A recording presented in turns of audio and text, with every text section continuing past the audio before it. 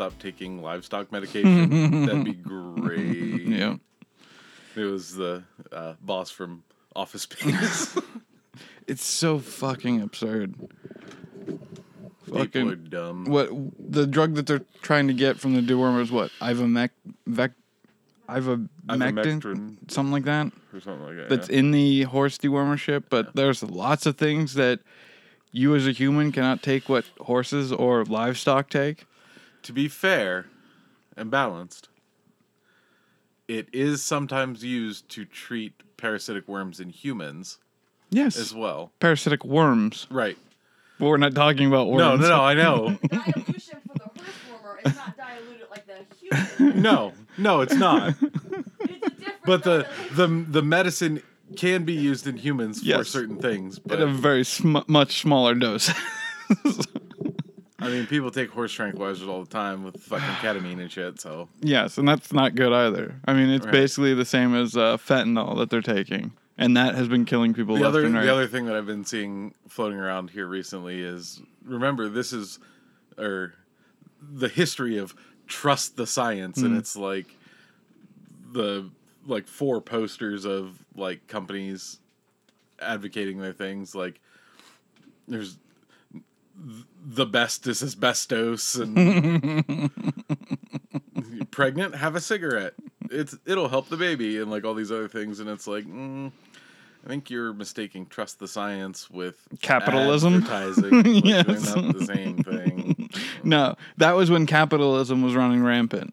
And nowadays they've admitted that that shit was wrong.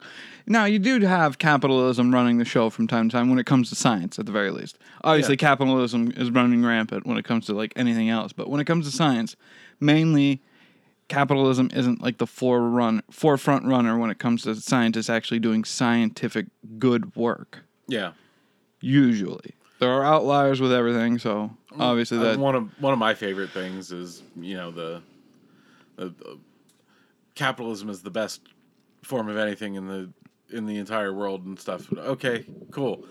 These private businesses are telling me I gotta wear a fucking mask to go into their business. Nope. Hey, you know what that's called? Capitalism. Private businesses are allowed to make rules for their private capitalism, business. baby. So fucking stupid when people start arguing about a privately owned business telling them what to do. They have that right. I always make the argument, like, depending on where I am, like the store up the road could make me drop my pants and do the chicken dance every time I walk in. Like if they had that posted on their door, I'd be obligated to follow that rule going into their business. Yeah. Would it change their sales? Potentially. I don't know which way to change it, whether it would be up or down, because if people were required to enter into a store to do a chicken dance, I would probably shop there. Like, yeah, you go there, you drop your pants, you do your chicken dance, you go get your shit, and then you get to watch everybody else coming in do the same thing. doing the drop pants chicken dance. You'd increase your sales. Right. Or you wouldn't. But they'd still be allowed to do it. Did you see the father was at like a school board meeting, and he was making a case for wearing masks and why it's okay for schools to mandate masks and businesses to mandate masks and all that. And as he was talking, he explained how he got there that day. He ran through 4 stoplights, but it was his right to run through them. Who cares what the lights were there for? It's my right to drive on the road how I want to. As he continues to make his speech, he's like, it's required for me to wear this jacket. I hate this jacket. I'm going to take it off. It's required for me to wear this tie and this shirt for work. I'm taking it off. I don't want to. It's my right. And he gets basically down to his underwear. He's like, now do you see how absurd this fucking mask argument is? It's the same fucking concept. I haven't seen that, but I think it's fucking great. Yes, it's brilliant. He's just standing there basically almost naked and making the argument where masks are pretty much the same thing, where you have to wear clothes. You have to be a decent human being in public. So anyway, that's not what we're here to talk about today. Sorry, I had a really big going. Speaking of capitalism running rampant, that's basically a byline in this movie with Trask and his people. This week we are going to we are going to watch X-Men Days of Future Past. Well, we already watched. We're just just going to hear us talk about it. Before we get to that, I'm Greg Vance. And I'm Ryan Downing. And this is Nerdinian, or Nerdian, depending on how you want to pronounce it. And we take apart not really, I keep saying take apart, but yes, we are taking apart a movie, but it's not in the malicious way, most of the time anyway. Yeah, there are a few that we've done that, yeah, we are ripping it apart. But every so often, or most times we're not looking to tear it apart, but we are taking it apart, going scene by scene, beat by beat, and walking you through the movie. If you haven't seen this movie, I don't know what you're doing here at this point. We are going to spoil this movie. It came out in 2014. Yeah, it was 7 years. So yeah, this movie is going to be spoiled. I don't necessarily think we need spoiler warnings for a 7-year-old movie. As a heads up. In case. Yes. It doesn't need to be extensive, as say like with last week's with the Suicide Squad, but just heads up, we are going to spoil the shit out of this movie. Also, before we get into the episode, I want you to make sure you go and like, comment, and subscribe to our podcast on Apple Podcasts, Google Podcasts, Spotify. Make sure you follow us on all the normal... We don't have a Facebook page. I'm really not in the mood to deal with Facebook. I barely use my Facebook as it is.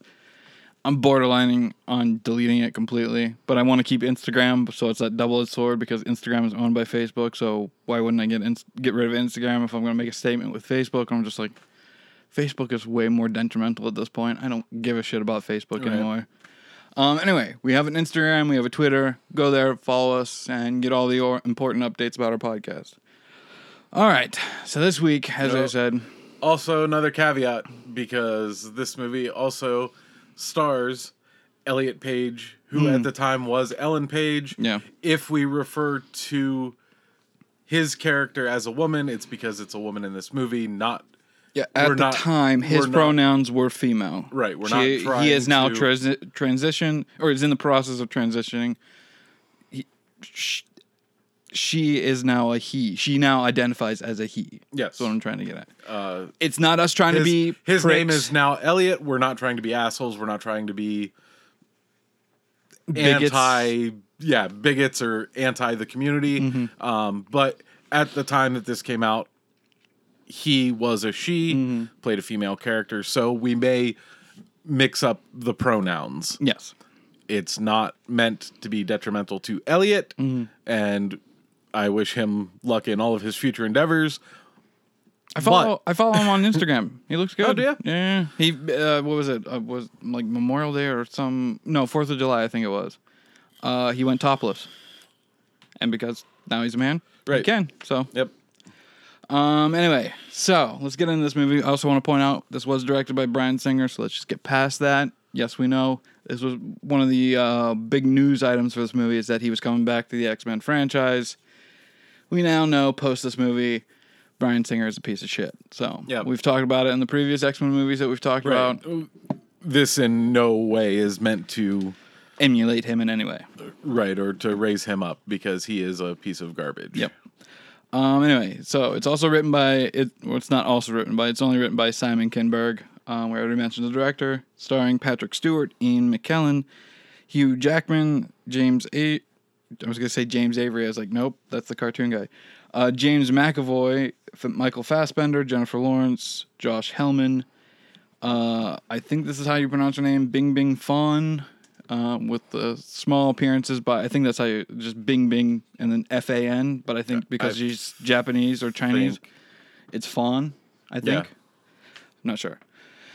Nicholas Hoult, Anna Paquin, Elliot Page, Peter Dinklage, Sean Ashmore, Omar Sy, Evan Peters, Daniel Cudmore, Adam Canto, another like Native American name, similar to being, not similar, just the way it sounds. It sounds a bit weird. So the name is Boo Boo Stewart. I think that's how you pronounce it. It's B-O-O-B-O-O. Boo Boo or Bobo Stewart. I don't know. And that's pretty much it. We have appearances by Femke Jensen, Kelsey Grammer, and I'm blanking on the guy that plays Cyclops. The guy that plays Cyclops. Nope, that's not it. I was going to go, oh yeah, Scott Summers. No. Wait, no, that's I'm blanking on it. James Marsden. Yeah, that's it. That's it. We have appearances by them, but much later in the movie. So this movie is about the Days of Future Past comic book. Now, the original one that was written by Chris Claremont and I think Stan Lee. think Stan had Yeah, I think so. dealt with it a little bit. But It has been a long time since I read the Days of Future Past comic. right. But the one I have, so the Days of Future Past comic isn't that long. Like the original one with like Wolverine and Kitty Pryde in front of like wanted posters of all the different X-Men. Yeah, Like some of them taken out. It's not that long. Most of it's filled with like Wolverine stories and shit like that. So it's not a very big story that this movie's based upon. It has been expanded upon since, but the main one that everybody went nuts for back in the 80s was Right. maybe half a book, like trade paperback. Anyway, so let's get into this movie. And it starts with, I was going to read off that. It starts with an opening monologue by Xavier. And we see during this opening monologue of Sentinels guarding a bunch of mutants along with mutant sympathizers like humans, shit like that.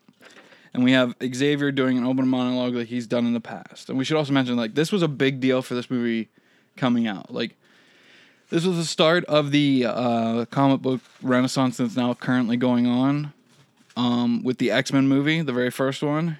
Everything, like we've made the argument before, yes, everything predates or follows the first X-Men with Right. Blade coming before it and like a few other outliers, but X-Men is really What started? what started the whole movement to begin with. So all these actors coming back for X-Men Days of Future Past was a big deal at the time, especially this is post Marvel doing their thing. I think this is after I think Age of Apocalypse is either about to come out or has come out at this point. One or the other. It's like a month or two before Days of Future Past or a month or two after Days of Future Past. Because I know the two Quicksilvers were out around Age of the Ultron. Yeah, what did I say? Age of Apocalypse. Oh, yeah, Age of Ultron. Marvel's Age of Ultron was coming out around the same It's time. like, wait, something doesn't sound right. Yeah. Apocalypse. So Apocalypse is the next movie. X-Men movie. Anyway. It's not the next movie. It's the next X-Men movie. The next movie we're going to be talking about is Deadpool. Anyway, so we have the opening monologue from Xavier, and it pretty much says this. I wrote it down word for word as best I could as I was watching the movie. The future, a dark, desolate world. A world of war, suffering, loss on both sides. Mutants and the humans who dared to help them, fighting an enemy we cannot defeat. Are we destined down this path, destined to destroy ourselves like so many species before us? Or can we evolve fast enough to change ourselves, change our fate? And then we go into like the normal X-Men like opening credits with like you see like the double DNA helix structures and all that. We see like bits of technology coming in and shit. This is just very reminiscent of the very first X-Men movie that we got where we had the camera zooming around all like the mutant DNA and shit. And then we open up onto I think it's the young cast in like a hideout. I think this is when we first get introduced to the Bishop, Kitty, Blink, Iceman, Sun. What is the name of the character? Sunspot. So yeah, the first ones we get introduced to are Warpath, Blink, Sunspot, Kitty, Bishop, Colossus, and Iceman. They're all in this hideout. And Warpath, guess because his ability is to sense when a nearby enemy is approaching, he senses them, warns everybody. We see Bishop getting charged up by Blink. That's part of his, like he can be charged up with his gun by other mutants' abilities. Well, he Bishop has the ability to internalize any energy thrown at him. The gun is what helps him manifest, basically, like centralize where he's going to shoot level it out. If he ingests too much, he'll explode. Which is what we get later in the movie. Which you see later. But the gun lets him fire off some of the absorbed and use it as a weapon. That's why he reaches out with his hand and Blink like puts in some of her energy into him and he's able to charge up the weapon. We see Iceman, we see Kitty take Bishop and they just start running through the different levels. And we see Iceman, Sunspot, Colossus all gear up ready for the Sentinels to hit the base. Which, side note, not a huge fan of the way these future Sentinels look.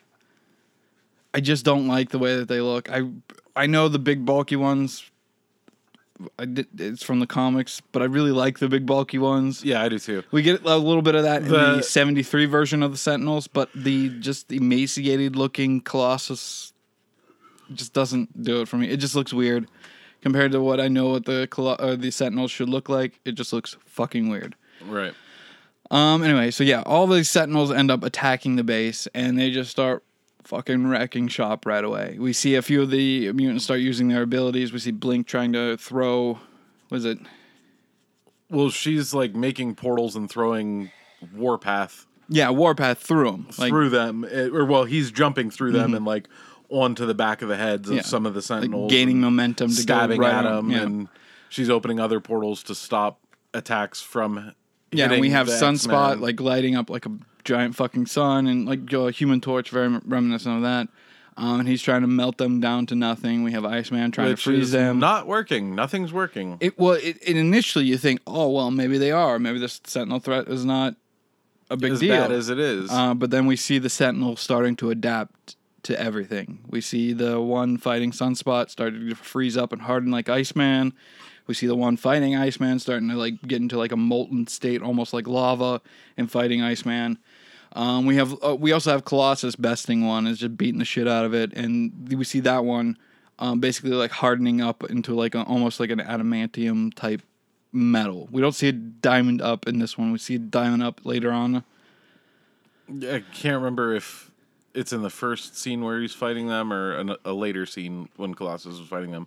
But like he's fighting one and it grabs his hand and then it like not really absorbs, but it becomes the same metal as him. Oh, that's right. That's right. Yeah.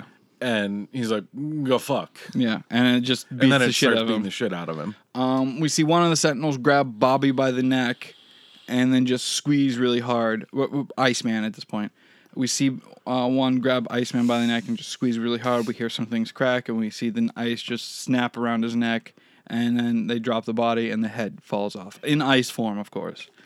During this whole skirmish with all the Sentinels and all the rest of the team, we have Kitty and Bishop in this, like, big, like, almost... Vault. Almost like... and we have Kitty over Bishop's head. He's passed out at this point, and she's just, like, doing something to him. Like, energy is around his forehead. We don't know at this point what she's doing. We just know something's going on. And basically, all the X-Men get their asses kicked to get their asses handed to them. We see Warpath trying to attack the Sentinels in some way.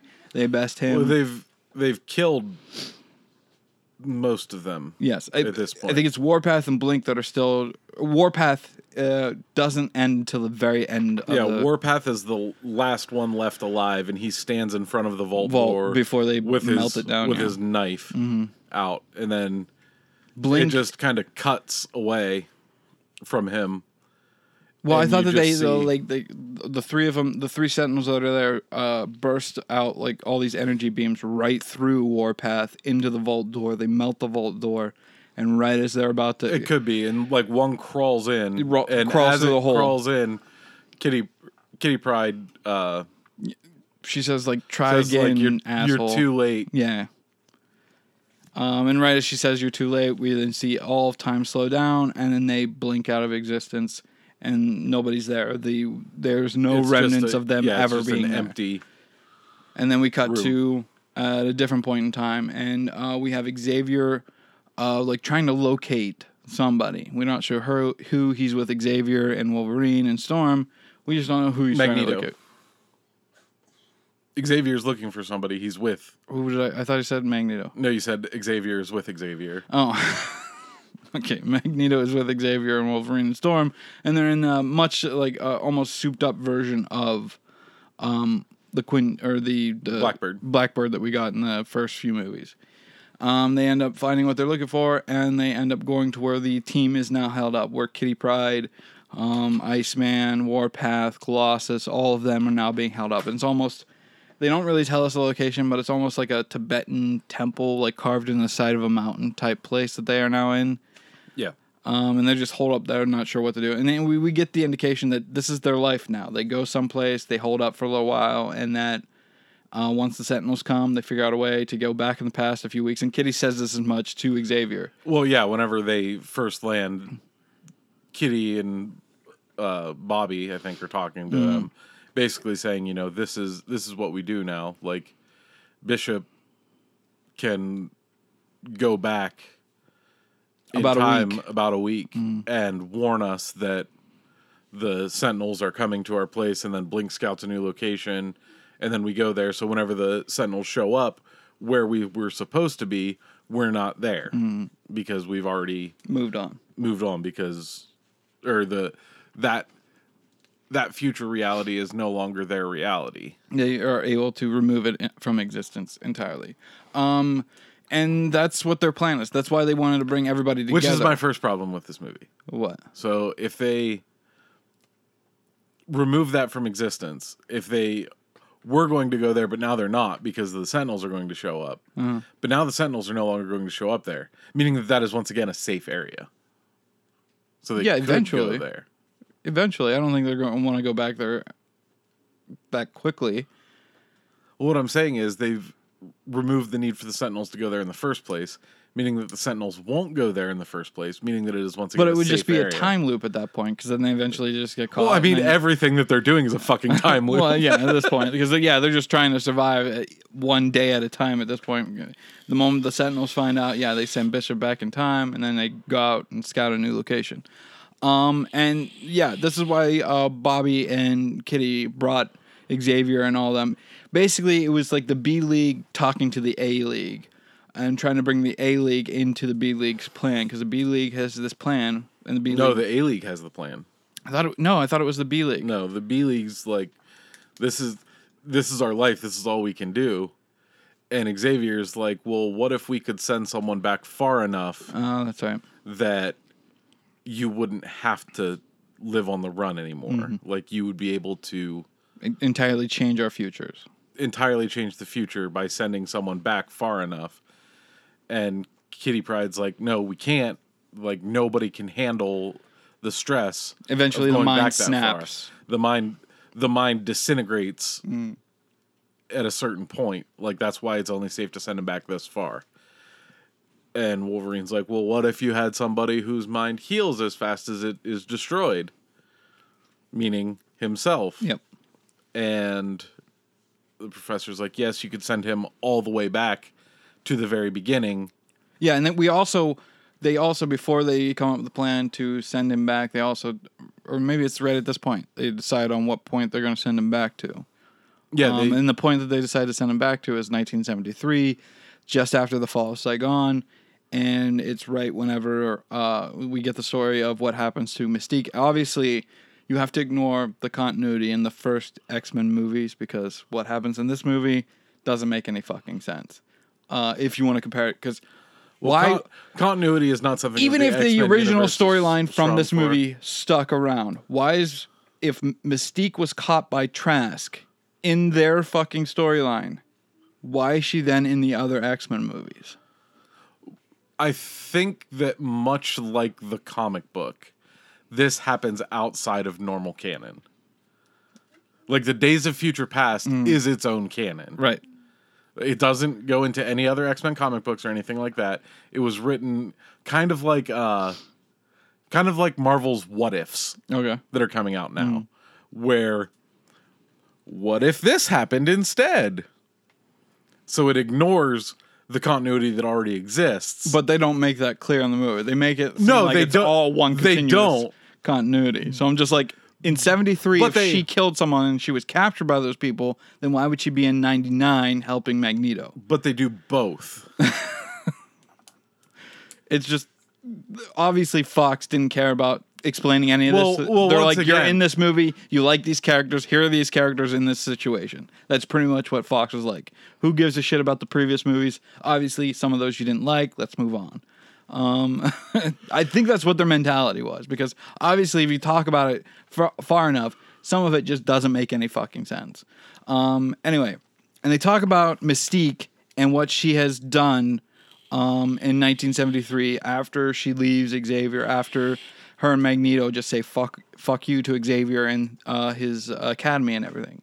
And she ends up going to Paris, where the Paris Accords are going on. I think it's Paris Accords. Well, they don't They don't say where it happens. No, it's I don't Paris. think. No, Well, I know that it is in the, but I don't think they tell Wolverine where she kills him at. okay.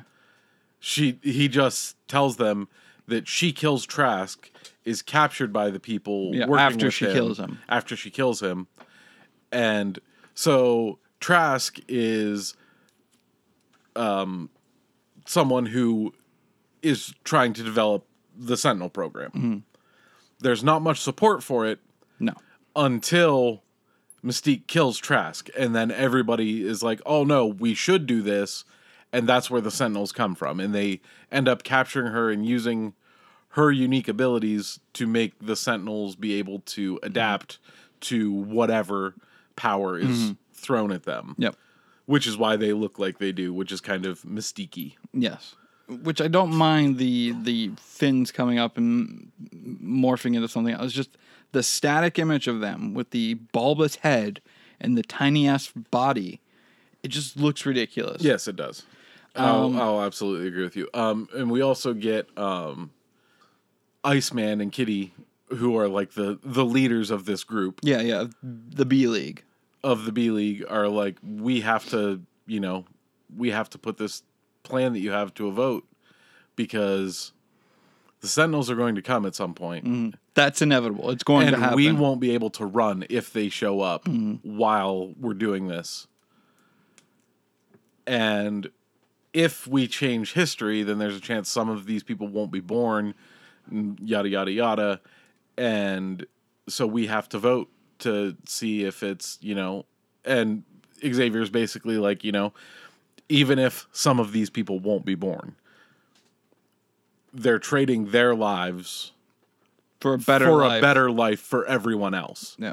For the rest of their kind. And he's like, they've already all voted. Yeah, Xavier says this as much. Yeah, there's a beat that's held on the entire group as the camera pans around, and Xavier right away is like, they've already voted. And then we go into it right away. And we should also note, as he's laying down, we have Magneto and Xavier just talking him through and explaining certain things about what's going on at the time.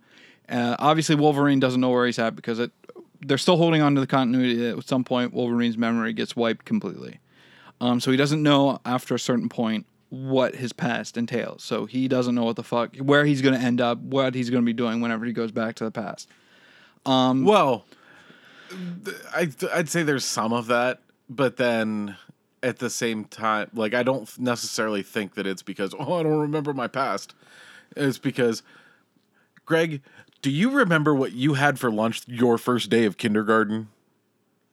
I know it was something with milk. I know a vague idea. What did you eat? I know. Like, what was the food that you ate? He would have a vague idea, especially where it was involving someone shooting at him. You would probably remember some small detail. But it's Wolverine. He gets shot at like, oh, well, I've been shot at 14 times. Must be Tuesday. Like, anyway. He gets shot more than the paper targets that exist in the world. Right. Like, he's shot all the time. So I don't think that it would be that. I don't know. I mean, sleeping with a mobster's daughter, that's kind of different. He obviously also works for the mob as some sort of like enforcer. So right. You would think you would remember. If he didn't have his memory wiped at any point, you would think you would remember, oh, yeah, I used to work for the mob back in the 70s. Or something along those lines. Right. He would have a vague recollection. Yeah, I'm not expecting him to have what is that memory technique? Eidetic memory. Eidetic memory. I wouldn't expect that, but yeah. He would have some understanding where he was in 73. So I think they are indicating that he doesn't remember because obviously his mind's been fucked up. Right. And depending on if they're going off of what happened in X-Men Origins, I hope they aren't. But at the very least, from the very first X-Men movie, he doesn't know. Right. He's always, in every movie he's had he's problems like, with his... what's my past? I don't know where I come from. Bullshit. Anyway. And Xavier and Magneto are explaining to him that they are very different people than what they are now. That Xavier is not the man he knows today. He's very lost. He's very fucking beaten and battered. And he basically down on tells Wolverine, you're going to have to do for me what I did for you once. Like, you're going to have to, like, lead me and teach me and show me, like, gently. Like, don't just ham fist it. Like, use a little bit of nuance and subtlety Yeah. in your Don't be approach, you about it. in your approach to me. And he's like, okay, where am I supposed to find you? And Magneto's just like, funny story. Right. So, In and prison. we don't know. Oh yeah, I thought he said he's in prison. I don't remember. Maybe they are vague about it the entire time because yeah, we don't know what's going on at all with Magneto. We just know he's held somewhere. Right. And it's like, actually, it's a funny story. Yeah. So yeah, he lays down on the table. Kitty Pryde starts using her magic to send him back to the past, and boom, he's waking up on a waterbed in 1973. And one thing I also managed to find out while I was looking up certain facts about this movie, apparently the scene was supposed to be of Wolverine in boxers, but Hugh Jackman apparently fought for him to wake up completely naked. For whatever reason. I mean, the man's fucking shredded to no other. I mean, he's in his mid-50s by the time they made this movie.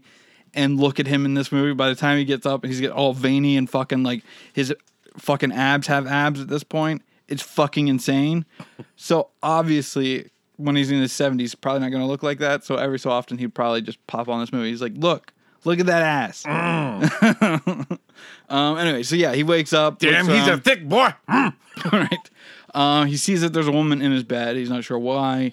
And then, boom, I think like 3 or 4 mafiosos come in. And they're like, what the fuck is going on? You're meant to protect the boss's daughter, not sleep with her. And they tell her to get up. And Wolverine's like, I don't know who she is. And she's like, James, you know me. I was like, I'm sorry. Don't know. You see her kind of hurt from it, apparently. And then the mafiosos tell her to get her clothes on.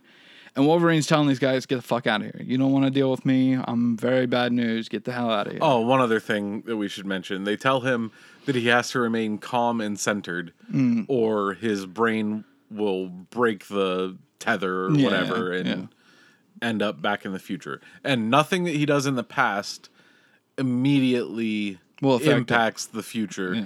It waits until he comes back or wakes up for it to have any effect or whatever.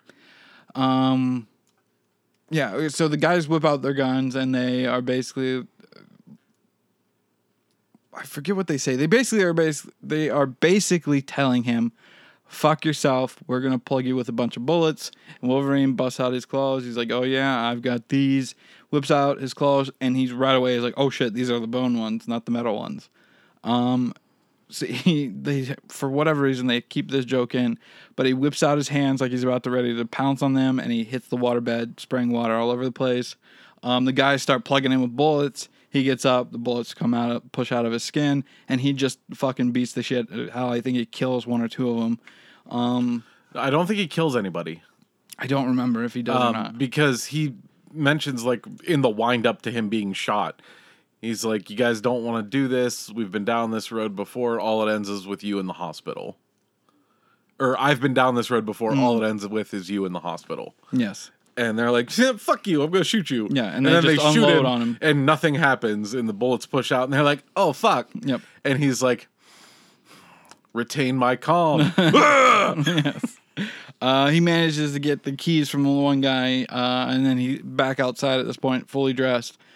With the guy's keys, he recognizes, he sees like a lucky foot on the keychain, a rabbit's foot, on the keychain, and then he sees the the vanity plate says like lucky or something like that. Lucky you or lucky me or something. And then like he that. puts 2 and 2 together. He's like, oh, this is probably the car. He gets in it, and the girl from the bed is in the car with him. And he's like, look, I'm bad news. Get the fuck out of here. Lay low for a few days, but get the hell out of here. You're going to want to lay low starting now. Yes. Like, go. Get. And then he drives off. I think we then cut to over in D.C. Trask is meeting some sort of like committee of some sort, some sort of like financial budgetary committee to tell him if he's still like got the funding. A Senate hearing or something. To tell him, basically they're judging on whether or not if he still has the funding from the U.S. government to fund his Sentinel program. And the senators that are there are not having any of it. Trask is trying to make his case. They don't give a shit. They're like, this is not proving any results. It's worthless. We're shutting you down. Cut to Wolverine now back at Xavier's mansion. And I only mentioned the Trask thing because of what happens in Paris with the Vietnamese. We cut to Wolverine now outside of Xavier's mansion. He's knocking on the door. I was going to say Nicholas Hoult. I was like, nope, that's the actor. Hank McCoy answers the door. And Wolverine right away is like, oh, Beast, what are you doing here? Oh, I completely forgot. We're friends in the future. Really good friends. And he pushes his way through into the mansion. And he's just like, oh, Beast. He's like, no, it's not. I'm Hank. He's like, I'm here to see the professor. And he's like, oh, there's no professor here. Yeah. And he tries to shut the door, but Logan is no. insistent and pushes back against it. And he's like, ooh, you're pretty strong. You sure you don't have a little bit of the Beast in you? Yes. And it's just like a running gag for this whole scene of like... He knows who he's Hank is. Yeah, and finally whenever he pushes his way in... And he's like, I know it doesn't seem like it right now, and I just seem like some asshole, but you and I are actually really good friends in the future. And then he punches him right in the fucking nose, and then walks up the stairs. Does he punch him in the nose? Yeah, he punches him right in the fucking nose. What for? Wolverine punches Hank in the nose. Yeah, but what for? To get him off of him so he can go and look for the professor. Is that it? Yeah. I don't remember him punching him in the nose. Oh, no, he punches him right in the fucking face. I know they get in a scuffle here in a bit, but I don't remember. Oh, that's right. Yeah, That's how he's he- down, and then he's like, That's oh, how he fuck turns this. into the... Yeah, that's right. Into Beast. Yeah. So yeah, he's down. He's nursing his now bloody nose, a little bit of a bloody nose anyway. We see Wolverine walk up the steps, just yelling, "Xavier, are you here?" We see Beast. We see Hank turn into the Beast, and we see Wolverine down a hall, and then all we see is fucking Beast like doing his wall running down the hall, and immediately pounces on Wolverine. And then we cut to the main foyer that they were at, and all we hear is a scuffle going on, and then we see from one end of the foyer to the other end, Wolverine going by. Yep. Lands on the other set of steps, and then he gets picked up, or Beast lands on him again, picks him up, throws him To like onto where there's like a nearby table. like a table, and Beast like does like a somersault in the air, grabs with his feet onto the nearby chandelier, and like holds above Wolverine, like ready to slash at his face. He snarls. Wolverine's just expecting pain, and then we hear Xavier or Hank. He yells, "Hank, I think. What are you doing?" And then we see Hank basically like settle down a bit, sees that Xavier's coming down the steps. Wolverine is completely flabbergasted by this. It's fucking Xavier on his feet, walking. He shouldn't be at this point in his life, because we should also mention that this movie does follow the timeline when it comes to X-Men First Class. right. So we have a lot of what happens in First Class. Oh, it's very and we reminiscent of this also movie. one of the things that the professor tells Wolverine before he sends him back is that where I'm sending you, I don't have my powers, so I can't just read your mind and know what's going believe on. you. So you're gonna have to convince me that you are who you say you are. Yeah. So Wolverine's just completely like lost. Like he doesn't understand why Xavier's able to walk, but then he understands very fucking quickly what he means by he's not the person that he says he is, because he's not able to read He's his not mind. the person that he is in the future. In the future, anyway. And Wolverine's trying to convince Xavier that he and Magneto are best friends in the future, and that they sent him back to the past to try to prevent their future. And Xavier and Hank are having none of it. They don't believe him for an instant, at the beginning anyway. And well, he doesn't. He's like, he doesn't say anything about Magneto yet. He's just like, you sent me back here. Oh, that's right. You and I are friends in the future, and you sent me back here to help. For me to get you to help stop that future from coming true. And then the professor's like, yeah, no, that's not it. Like, get the fuck out of my house. And he's like, no, you first discovered your powers when you were 9. When you were 9. Yeah. You thought that you were crazy until you realized that it was other people's voices when you were 12. Yeah. And he like walks him through certain things that the professor has told him. And he's like, I've never told anybody that. He's like, you haven't yet. Yet. And then this is where we get Xavier believing him full-heartedly. He's like, Hank, get this man a drink. We then cut to a military camp outside of... it's in Vietnam. Obviously, this is the end of the Vietnam War. And I believe it's outside Saigon, just after the fall, obviously. And we have all these military troops like packing up gear, getting ready to go. We see one military man, a young William Stryker, walk into a nearby camp. and he's walking into where other mutants are. We see Toad. I looked it up. There's a character with like a bunch of spikes all over its head and down his cheek, but I'm like, that's no one I know of. Yeah, it's nobody I think I it's know just either. made for the movie, but the character's name is just Daniels in the movie. So I have no idea. It doesn't have a mutant name or anything like that. We see Toad, and Daniel's ability is just that he can make people lose their balance, and because of that, they end up passing out. We see Ink, and we see Havoc in there as well. All military men, all dressed in military garb. They're basically being told to hold here while they are being taken somewhere else. We see a general. They're being quarantined. Yeah, we see some general come in, and he's got a few men with him. And they're basically, at this point, he doesn't say as much, but the general's telling William Stryker that these men are to be taken away to a special facility and basically worked on. Yeah, you got it backwards. The general is the one that walks in and like they're being guarded, and he's like, I just want to go say goodbye to my boys. And the guards are like, okay, fine. Sends him in, and he's in there talking to them. But I thought And Mystique then- was William Stryker in this. No. Stryker is the one that walks in. It's private contractor, I think. I'm almost positive. Either way, Because she walks in as the old guy. the point is that the mutants are in this like tent area. They're being told to stay here. They're obviously being sent somewhere else to be experimented on. And someone comes in. I thought she was dressed as or morphed into as William Stryker. Either way, she's dressed as a military man with some sort of pole. It's not working to try to keep them here so she can send them somewhere else. She then immediately morphs into her Mystique self and kicks the living shit out of anybody in her way. We see Toad helping her out. We see Havoc doing a little bit of something. He recognizes Mystique right away, obviously from the X-Men First Class. Ink turns a portion of his ink into like the radioactive symbol, and we see a few of the nearby doctors like starting to throw up. We see Daniels. Well, they're all kind of helping. Havoc doesn't do much of anything. I think he And trips then- like someone or something like that. Yeah, and then at the very end, Mystique has somebody that like she's gonna break his neck or something, and Havoc says Raven, Yeah. and she's like, "That's not my name," and then Havoc just blasts the dude out of her hands, preventing him from being killed. Yep. And then she takes them. Yeah, she To- morphs back into the general person that she was before, and she escorts them into a nearby chopper, thus helping them from being, experimented on. Send, take my boys home. And she also mentions to Havoc before they take off, the war is not over. Be prepared, brothers, or something like that.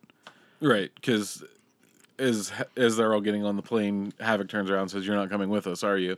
She's like, "No, I still have more to do." And as the plane takes off, she turns around and morphs into somebody else and walks away. Yeah. We then come back. Stryker comes out of the tent and it's like, "Where'd they go?" Oh, yeah. And the guards are like, "Oh, over there to the plane." And he sees the plane taking off and he's like, fiddlesticks. Because it's the 70s and people aren't as liberal with the word fuck.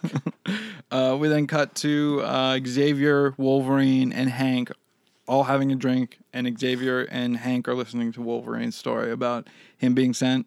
Basically what he just said in the previous scene, but more detailed at this point. And Xavier has no idea how to accomplish this task whatsoever. He doesn't understand what Wolverine needs him to do. At this point, he's not Professor Xavier. He's just Charles at this point. And Hank is somewhat standoffish with this whole idea. He doesn't know how it's going to work. And then Wolverine mentions, well, it wasn't only you who sent me back. It was also Magneto. And they're both like, well, this is fucking insane because he's in prison. And I think Xavier's like, did he tell you where? And they're like, no. And I think they come up with like a little plan on how they're going to handle getting Mystique. Because Wolverine also explains to Xavier and them that they need to stop Mystique from killing Trask in the peace talks in the coming days. And we also get a small little snippet of how the school went to shit after about a semester of the school being like running. And yeah, it was because of the mutants and several of the professors and several of the teachers being drafted into Vietnam, Right. thus resulting in barely anybody here, and the Xavier just lost interest completely. This is also where we get Hank's backstory about him coming up with a serum that allows him to able to control his abilities, being able to transform into Beast and back into his human form, and what gives Xavier the ability to walk, but not the ability to use his telekinesis whatsoever. Right. So they're using the Xavier storyline as an allegory of a teacher addicted to heroin, which is interesting, just the way that they do it, because we also see Xavier like Shooting up. He wraps his arm, ties it off and everything, tourniquet. We see him smack his arm. We see him with a syringe and a vial, and he puts it in his arm and does the similar things that you would do if you were shooting up with heroin. And then they come up with a plan, and we see it later in the day. They then come up. We don't see the plan that they come up when it comes to getting Magneto out, do we? Well, no, Wolverine says, "I know somebody who." Yeah, might be because able they're to like, help." how would we even get in there? It's protected 100%. There's no way we'd get into the Pentagon. His prison is underneath the Pentagon. Yeah, they mention we're getting a bit ahead of ourselves. So Xavier mentions to Wolverine, "Oh, he didn't tell you where he's being held at?" And Wolverine's like, "No, where's he being held at?" And then we get like a detailed plan of like a map of the Pentagon. And we get that there is an old bunker that was constructed back in World War II that's mainly constructed out of glass and concrete, no metal whatsoever. In the center of the Pentagon. Right. And that's where he's being held. At the most guarded facility. The most secure place in the entire world. Yep. And they're both Hank and Xavier are like, how the fuck are we going to get in there?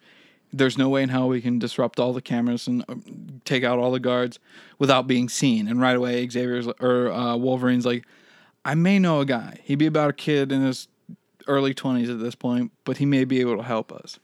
And we see this almost like this, like, look on Wolverine's face, like, he's a bit much, but he should be able to help us. And then we cut to outside of the residence, and it's I want to say that Wolverine's like, you just got to find him for me, and Xavier's like, how? I don't have my powers. Oh, that's right. And then Beast is like, can't use well, Cerebro. we have a phone book. Yeah, they're trying to come up with a way to try to figure out where Quicksilver lives, and they don't. And Wolverine's like, I wish you guys had the internet. And we get the scene with Xavier and Hank. He's like, internet? What's the internet? And Wolverine just stares at him blankly. And then Hank is like, yeah, we have a phone book. Then we cut to their car pulling up to a mailbox that says Maximoff on it. Yep. They walk up to the house. They knock on the door. And their mom right away is like, what did he do now? Whatever he stole, I'll pay for it. And they're like, no, we're not here for that. We just want to talk to him. They walk into the house. We see a little girl like, I'm a prince, say to Wolverine, I'm a princess. What are you? And we have Hugh Jackman just look at her in a very like stoic tone. He's like, I'm the Wolverine. And then fucks off, just leaving the little girl there. They walk down to the basement, and Quicksilver's nowhere to be found. He's not sure, or they're not sure where the fuck he is. And then all of a sudden they hear... They don't see anybody right away, but then they hear all over the place, and then right behind them comes Quicksilver, and then, I forget what he says. Oh, he says, "Are you guys cops?"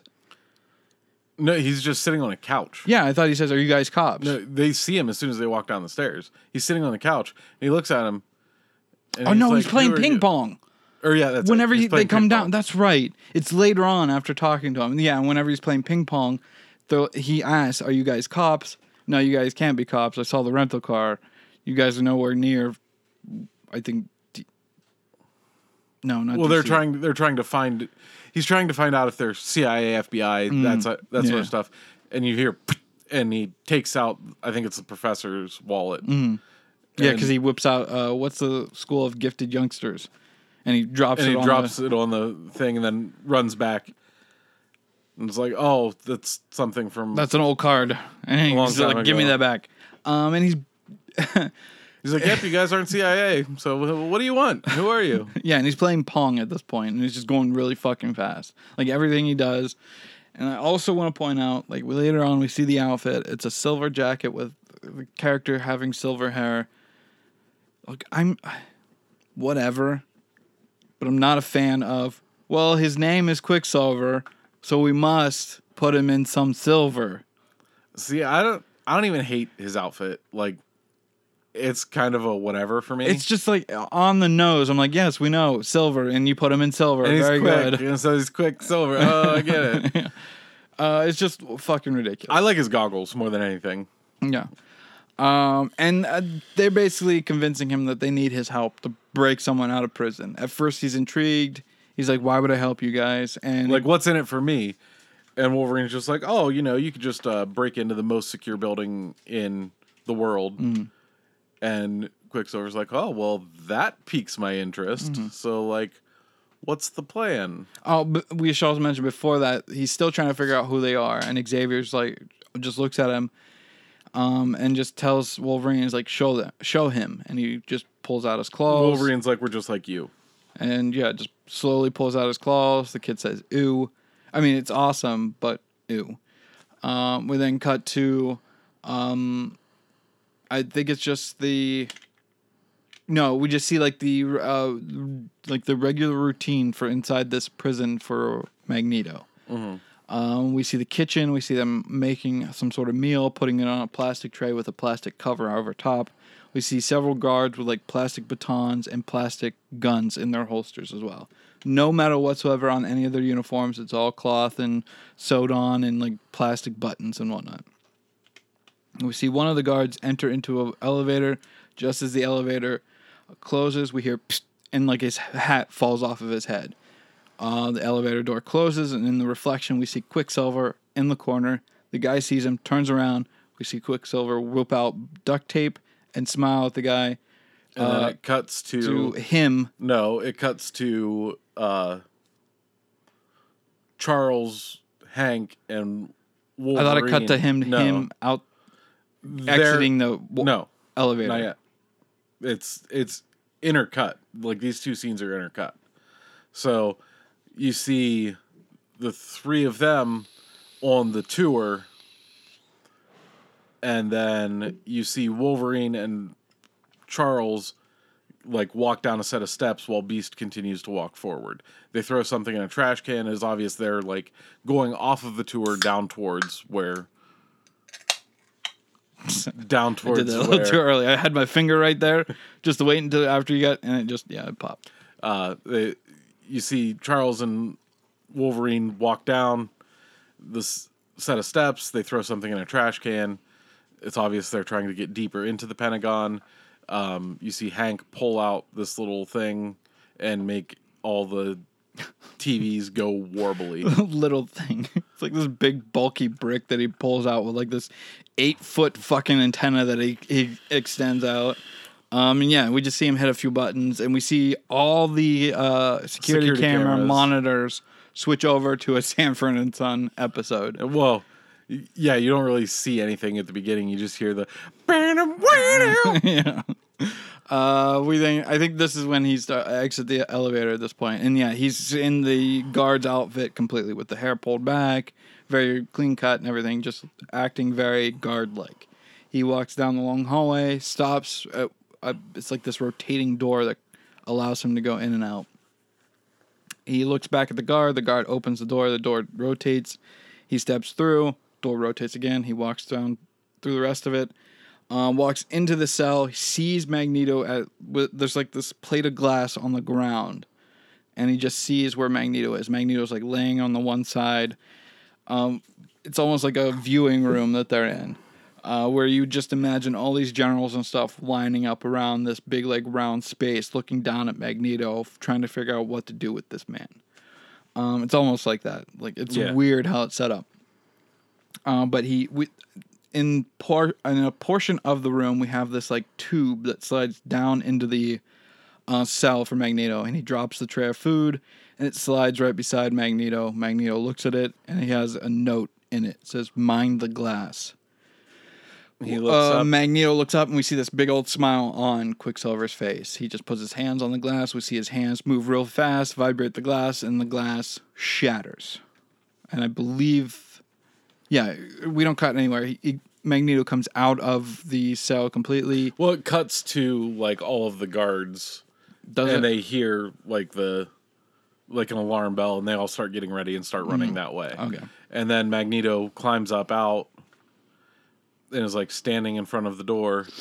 And we see Quicksilver grab the back of his head, and Magneto's what? Quicksilver's like talking to him too, I think. Yeah, he's talking real fast. It's almost. He's like, "Oh, hey, I'm here to break you out. I'm here with these people that I just met. Yeah, some friends of mine that I just met or something like that. They wanted to come and get you, and so we were going to get you out now." Mm-hmm. And then he like very daintily like puts his hand on the back of his head, and Magneto's like, in like 2 minutes, this door is going to open, and there are going to be 20 guards that shoot at us and completely annihilate us. And Quicksilver's just like, I know, that's what we're waiting on. Mm-hmm. And he's like, what are you doing? And he's like, oh, and he says like a long string of words that. Well, he says is like, oh, I'm doing this so it'll protect you from whiplash. No, he doesn't say whiplash. He's like a force that will snap your head back and forth. And Magneto just kind of looks at him puzzledly. No. And he sighs, and he very slowly goes, whiplash. No, I don't think it's like a long slur of like different like what will happen. I think it's just like, oh, I'm just holding your head back because I'm afraid that you're gonna get whiplash. And Magneto just says what, and then he just the long version of whiplash. I thought he gave like a much more technical definition of what whiplash is. No, I don't think. And then whenever he looks at him inquisitively, he's like, whiplash. No, because Magneto just says what, as in I know what you just said. What are you talking about? Type thing. Oh, maybe. I believe so. Anyway, regardless, the door opens. It like dings open, and all these guards are sitting right there with their guns trained on them, and right away, Magneto and all the Quicksilver guards go flying. Yep. And Magneto and Quicksilver are in the elevator. Yeah. And we see Magneto like they're just kind of standing there. Magneto as is the door closes, reacting to him being thrown through fucking, I guess, like space and time at this point, and he's almost like queasy, almost about to throw up. We see the guard that is taped up on the inside wall of the elevator, and Quicksilver says as much. He's like, "Yeah, that happens sometimes. It'll pass. Just give it some time. Just let it go." And then he's like, "Oh, so you like control magnets or something, huh?" My mom used to date a guy like that. Oh, well, before that, we also get this like small, like, I don't know, this like character moment with Magneto, because he's like trying to concentrate on like a small portion of the wall, and we see Quicksilver quickly change back into his normal garb with the jacket and everything, and then Magneto looks over to him and does like a double take, like, "What the fuck? You were just in the guard outfit. What the fuck?" And now he's back. It was just like this little moment of like this double take that Magneto does, just completely flabbergasted at just how quick this kid is. And then we get the scene of I was told that you can control metal and stuff, and then he mentions, "Oh, my mother knew a guy who can do that at one point," and then we don't go anywhere further with it up until. But if you know anything from the comics, Magneto is Quicksilver and Scarlet Witch's father. Right. And he's a terrible father. Yes. Sends assassins after them whenever they're like 5 years old and stuff like that to make them strong. But in the Apocalypse movie, immediately following this movie, the way that they handle Magneto being Quicksilver's son. Quicksilver being Magneto's son. Yes, Magneto being his father. The way they handle it in that movie just pisses me off. And we'll get to it when we get to it, but it's kind of, they approach like they're going to do something really interesting, but then they're just like, nah, forget it, and then just walk away from it. I don't remember exactly how absurd. it happens, but... Anyway, so yeah, the elevator ding, or no, we don't get them leaving the elevator just yet. We have Wolverine and Xavier, and all the alarms are blaring at this point. The sprinkler system has gone off. Everything's pouring, all this water's pouring out. We have all the kitchen aides leaving the kitchen. They set off the sprinkler system, and as they set off the sprinkler system, not Magneto, Xavier and Wolverine like walk into the kitchen in suits, and they're like, "Everybody evacuate!" Like this is a Xavier is in a suit. Wolverine's just in his leather pants and leather jacket and jean pants, looking very 70s, but not in a suit whatsoever. Right. And he's like, we're with the agency, we're with the CILMNQPs. We need everybody to exit, and like people are running out already, but the 2 guards by the elevator are like, not gonna happen. Sus. Yeah.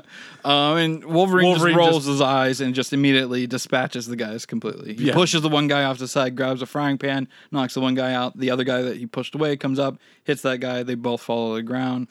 And Xavier immediately, I'm sorry, I abhor violence.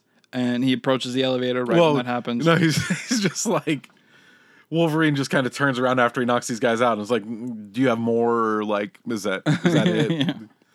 He's like, oh, sorry, I was trying to do it without violence because I abhor it. Yeah. And right when he says that, the elevator dings, opens up. He sees Magneto. Magneto says Charles, and immediately, bam. Charles punches him right in the fucking face. Yeah. They have a little back and forth for 2 minutes about, you killed the he says as much. He's like, you killed the president. We don't find out why or anything like that. He's like, the bullet curved. I know it was you. That's all we get in this moment. No, we get that before this moment. We get that whenever he says where he's That's at. right, and why he's there whenever he's talking to Wolverine. And they tell Wolverine, it's like why is he under the Pentagon? Well, because he killed the president. Yeah, JFK. He killed JFK? How else do you think a bullet curved? Yep. Just not the dumbest conspiracy theory that I've heard regarding the JFK assassination. Just saying. Mutants. I don't want to get into a JFK assassination. It's time we learned the truth. It was mutants. I wish it was. I wish it was that fantastical and not some just lone gunman. Anyway. So after Xavier punches him, he's reeling from that attack. They're both just pissed off at each other at this point. And as they're having this bickering back and forth, a bunch of guards come storming into the fucking kitchen elevator entrance area. And they start raising their guns to tell them to freeze. The 4 of them are lined up right there. One of the things that, like, Magneto, he's like, you're going to come and help us. And he's like, it's not like I have any choice. All you have to do is, I don't have my helmet. I don't have my helmet, yeah. And Charles is like, I'm never going in that head again. And it's just, kind of like standoffish and stuff. And then whenever all the guards show up, he's like, okay, Charles, like, do your thing. Yep. Like, make them freeze them, make them not want to shoot us. And Charles is basically just like, I can't. And yeah, he I don't think he says I can't, but he doesn't say anything because we see Magneto look at him like, what are you waiting for? They're about to shoot us. Fucking do something. And right when he does, all of time slows down completely. We see Quicksilver just moving at a regular pace, and then we hear, what is it, the song? Time in a Bottle or something like that? Yeah, it's Time in a Bottle. But yeah, like you see him put on his headphones along with his the goggles as well. And he just goes to work. And you see him zipping around the room, but it's in slow pace, so he's like in normal speed for us. He tastes some of the sauce because we also, that's it. Before he goes into his fast speed, we also see all this like rumbling and shit, like all the pots and pans starting to rumble and like everything shoots up. Because Magneto is going to try to... I think it's perceived as Magneto's going to. I think that's just like the effect of him charging up to zoom up around the room. I think it's Quicksilver.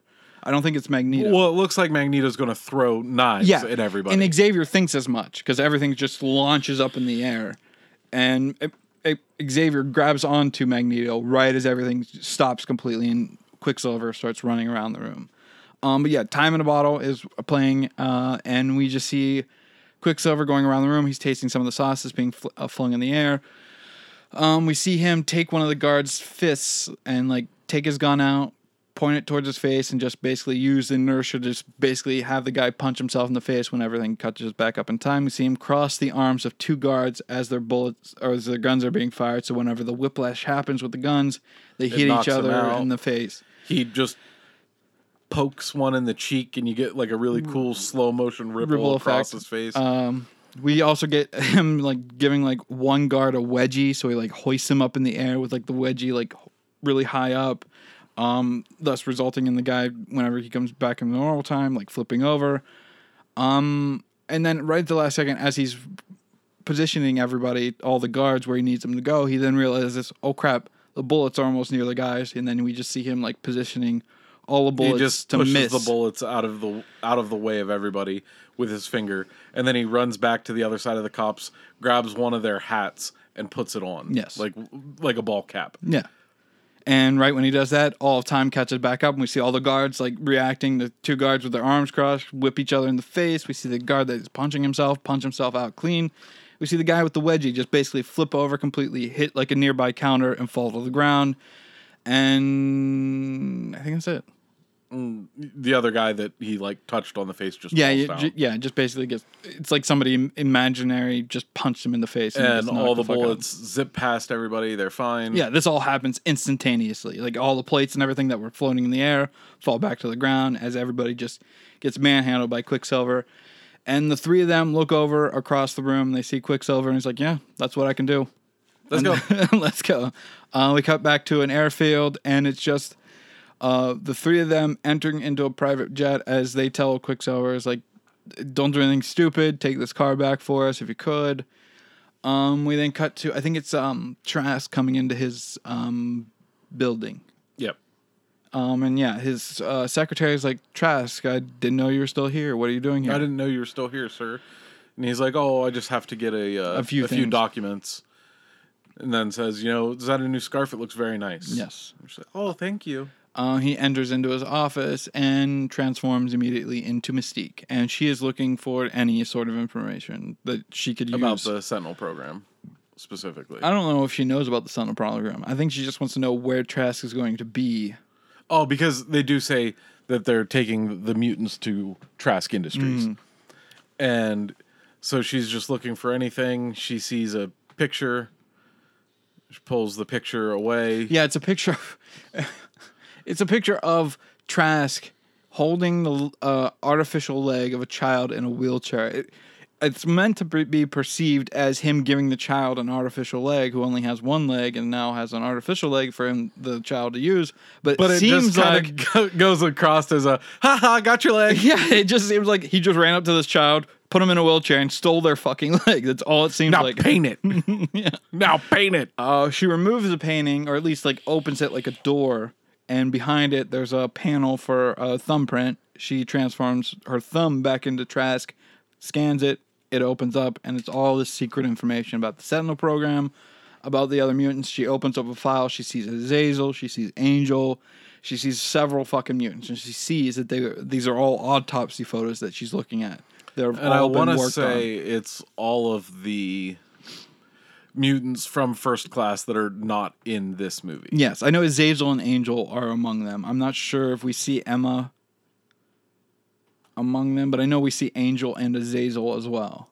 I'm not sure. She goes through like 4 or 5 images. I know 2 of them are Angel and Azazel. I'm not sure who the other ones are. I can't remember exactly. Right.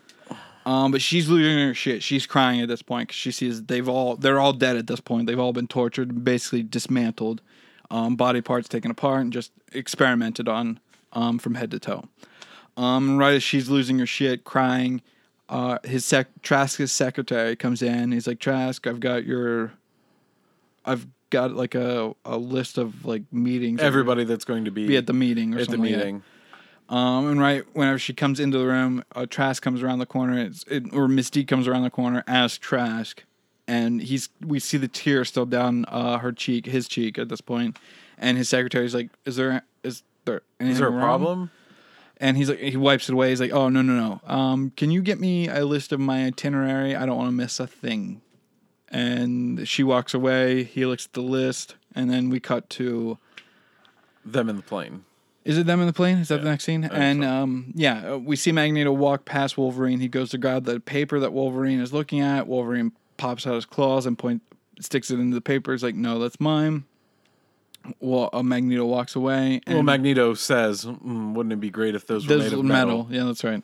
And as Magneto, and it's before the Magneto and Xavier scene, so we have Wolverine and Magneto having this back and forth about how Wolverine has spent years trying to take out Magneto.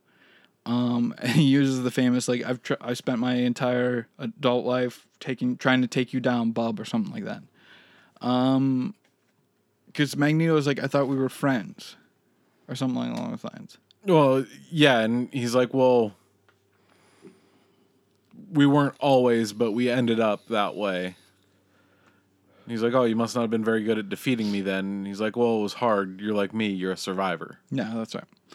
And then Xavier comes in. I don't remember what brings on the fight, but pretty much they start getting into a shouting match. Him and Magneto get into a shouting match over him taking Raven. Yeah, about Raven. And that turns into Xavier not protecting the other mutants that they ended up capturing and killing. Azazel, Angel, Emma, all of them. And as they're having this argument back and forth, we see the plane start losing control. We see Hank yelling back to Eric to get him to stop. We see like the outside like lining of the plane Crumple in on itself. We see several metal things like being thrown through the cabin and shit. We see Wolverine trying to hold on as best as he can. We see Xavier sliding down the cabin as the pitch of the plane goes nose down. And it's just that Magneto's losing his shit as he's screaming at Xavier about, like, where were you when all these mutants, when your own kind was being hunted down and killed? Hank yells back Eric one more time. Eric calms down a bit. We see the plane level out. We see the outside of the plane pop back out. And it's just Magneto or Xavier gets up and just walks away into the main cockpit with Hank. A few seconds hold, and Wolverine lights his cigar, or takes his cigar that he'd already lit, and he's like, "Clean this mess up." And then we cut to, I think it's just later in the plane. Yeah, I think so. I don't think it doesn't make sense why it would be later in the plane, but I think it is, because I don't remember any sort of like small scene to break up the two scenes. Yeah, I don't remember. There might be something small with like Trask actually on the ground in Paris. Maybe. I think it's that him approaching the Paris Accords. I don't remember exactly. But yeah, later on in the plane is now cleaned up, and Magneto approaches Xavier with a chess set. And it's his mea culpa scene where he's trying to, make amends for the fit he just had and all that. And they're just having a polite conversation at this point about what Magneto was doing in Dallas at that point. And Magneto's like, I was trying to save him, Charles. He was one of us. He was a mutant like us. I didn't kill him. They stopped me before I could save him. And that's why the bullet curved, because I was trying to prevent it from happening. And right away, Charles just... It's like... Oh, fuck. You must think it me makes a fool. So much sense. It's time we all learn the truth. JFK was a mutant. But I do like these mutant movies tying into real world events. So we have the First Class tying in the Cuban Missile Crisis. This one tangentially, at the very least, tying into the JFK assassination. In Vietnam. In Vietnam, obviously. So I like that all that is interwoven with the mutant movie. Yeah, they use real history as support for their movie. And we get this back and forth between Xavier and Magneto, Xavier asks Magneto, so how's Raven? I think he calls her Raven. I don't ever believe Xavier ever calls her Mystique. I think he does just call her Raven, because we should also point out that Raven and Charles are like siblings. They grew up together. If you remember from First Class, He found her in his kitchen. They just became siblings. And Xavier or Magneto explains to Xavier that she's a fighter, that she, after I left for Dallas, she apparently went to go look for Trask. And Xavier's like, no, how is she? And Magneto's like, I forget. Strong. Yeah, strong. I was going to say powerful, but I was like, nope, that's not it. Yeah, he's just like, he holds her beat, and he's like, she's strong. And that seems to comfort Xavier somewhat. They hold for a beat, and then Xavier scoots up in to see. Oh, we should also mention that he also at this point straight up mentions. I can't say that word. Straight up brings up. Mentions. Yeah, I wasn't saying it right for whatever reason. Mentions. That still doesn't sound right. Brings up to Magneto. Mentions. Yeah, brings up to Magneto that he doesn't have his ability anymore. That the reason he can walk, if he can walk, then he doesn't have his ability. And Magneto's completely like, why would you trade that in? You'd give up your mutant ability. Yeah, and Magneto doesn't understand it. We then cut to inside of a club. Yeah, this is where Mystique meets the Vietnamese general. Oh yeah, the general. And we just see like a bunch of Vietnamese soldiers enjoying the company of women in this club. They're not far from American soldiers. They're all raising their drinks to one another. The general, like captain or general, whatever the fuck this guy is, his rank is, tells the group that he's gonna go get another bottle of whatever. We see him snake through the crowd, and then at the bar he sees Jennifer Lawrence at the bar. She turns around. She speaks Vietnamese to him. He's very enamored with her. He invites her up to the room as he grabs the bottle that he was going to bring to the group up to their hotel room. We cut to inside the hotel room, and she, as just Raven at this point, she blonde hair, normal skin, all that. As she's scanning the room for like information and stuff, he's trying to get her to get out of her clothes. That he's just trying to be very like alluring to her. He's like, oh, He speaks English. It's like, take off clothes, be naked. yes, very broken English. And like she's kind of doing it. She starts taking off her jacket, and she's like this, and then she morphs into Mystique. And the guy's like, what the fuck is going on? She takes her leg and just hoists him against the wall with her foot. I don't think she says anything to him. We just see her like struggling to push her foot harder and harder into his throat until he passes out. She grabs a invitation from the table and is looking at it. Yeah. It's just the invitation for the Paris Peace Accords at this point. He ends up passing out. She just looks at him. We then cut to, I think it's all the dignitaries just arriving. Of course. Right now it would fucking chime. I think it's just all the dignitaries arriving to the facility. Yep. To the Paris Peace Accords, whatever the fuck it's called. We saw all these cars, drive up to it. like a red carpet. I'm trying to think of where Xavier and all them are at this. I think they just entered the building. Oh, no, they're in a car. As all the main dignitaries and Vietnamese soldiers or generals and the Vietnamese like government enter through like the main entrance, we see a car approaching the back entrance with a couple of guards. They approach the vehicle. We see like the steel grate come out from the other side of the wall and like pin the guards up against the wall. We see Magneto flip his hands up. We see the barrier split apart, like the barricade thing that's blocking them from the back entrance split apart and raise up. They go through, and then we just see them like going through the hallways of like this big like building that they're in for this Paris Accord bullshit. We then cut to Mystique as the general guy and all the other generals in this main conference room, just chit-chatting and stuff. We see Trask in a nearby hallway with young William Stryker with a suitcase. They approach the conference room, and they just burst in. And this is where we get Trask basically selling his Sentinel program to the Vietnamese. Right. The enemy at this point. Well, I mean, there's Americans in there too. Is there? I thought they were just translators.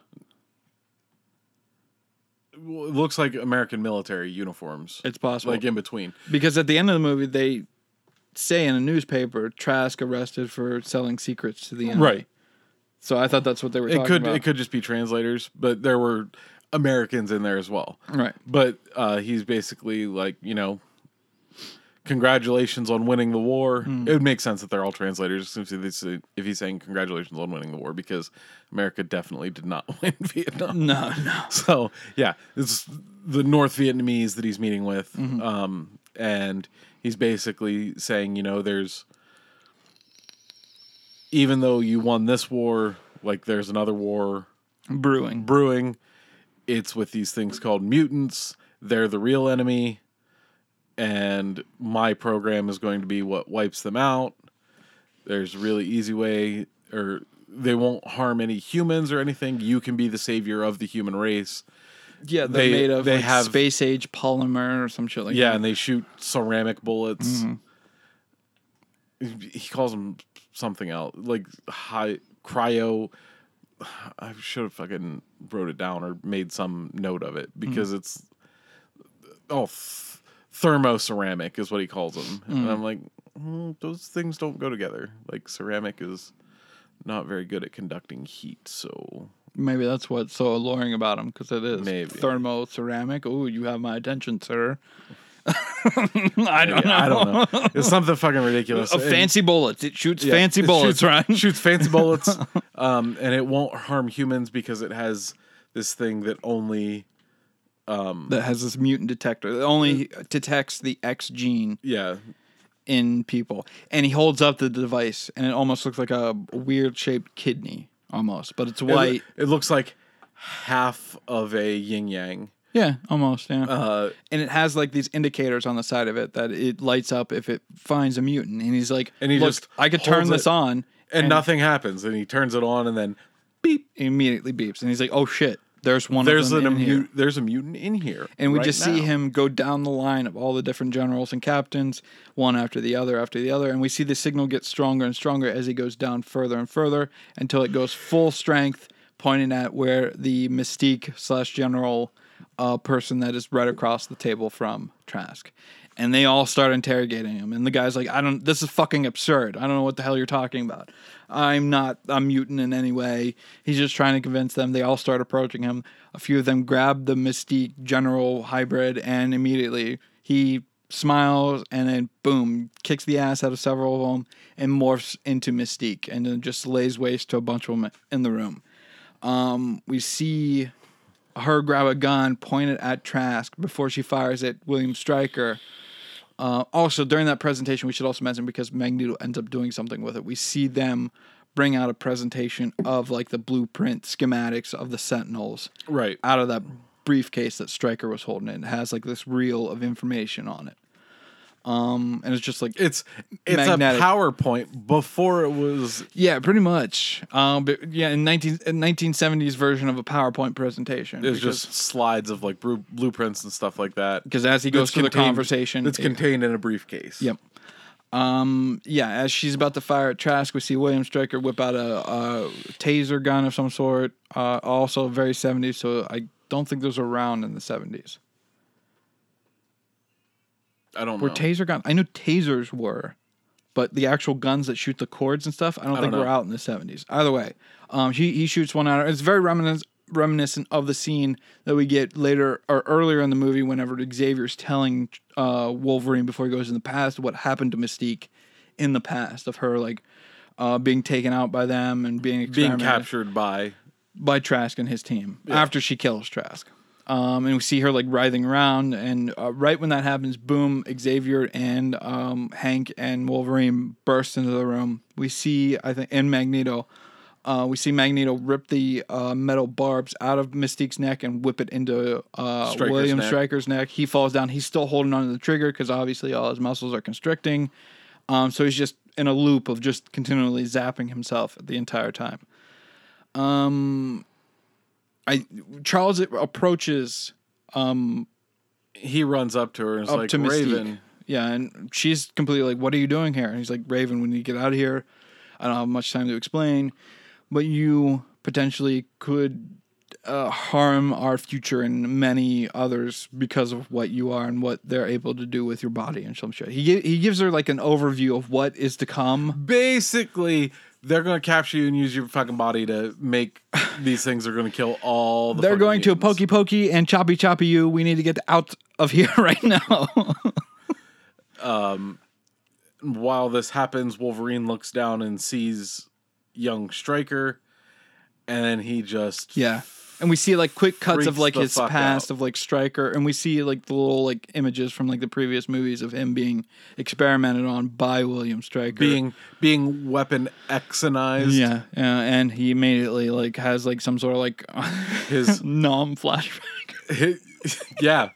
And his claws come out and he starts just slashing all over the place. Yeah. But it's only his brain that is back in the 70s. His body is still in the future. Cut to the future and you see him just fucking going ham. Yeah, whipping wiggling all over the fucking table, whipping his arms around and stuff. and he ends up hitting Kitty Magneto Pryde. finally like is like, "Oh yeah, I could control metal, duh." Yeah. And like controls Holds him down on the table. and is basically like restrain him, and then it flips around and you see he managed to like gouge Kitty's arm real fucking bad. Yep. Bobby walks up to her, tries to stop the bleeding in some way, but it's not working. Do you need an ice pack? And as she's trying to get hold of him, we see him still struggling and stuff all against the straps. And then she's like, "I got him." He settles back down. We cut back to 1970s. Well, no, it cuts back to the before he 70s. settles down Before, completely. yeah. It cuts back to the 70s, and he doesn't And- know where the fuck he is. Well, before he even recovers, like Hank runs over and is like, "Dude, like you good? You good?" Because he's fallen to the ground at this point. And Magneto stands up, grabs a gun. He With grabs his- the gun because as Hank takes him out, or Xavier takes him out, we see the gun still stay there as it fires the weapon. Well, it's he Hank does that takes him out. whatever. But he's holding a gun trained on Raven. Mm-hmm. And they're like, "What are you doing?" And he's like, "I'm sorry, I'm making the difficult choice. If her body is, or if her being captured is what makes these Sentinels and stuff in the future, then if I fucking kill her right here and now, no it's the future, end. Yeah. It's the end of that future." Which initially doesn't make any sense because they would still No. have the body. Yeah. What would you do with the body? Would you just walk away? But then they would still Oh, have shucks. She's dead. Now she won't be alive whenever we fucking kill her. kill her. Shucks. I guess it's not worth doing anymore. Right.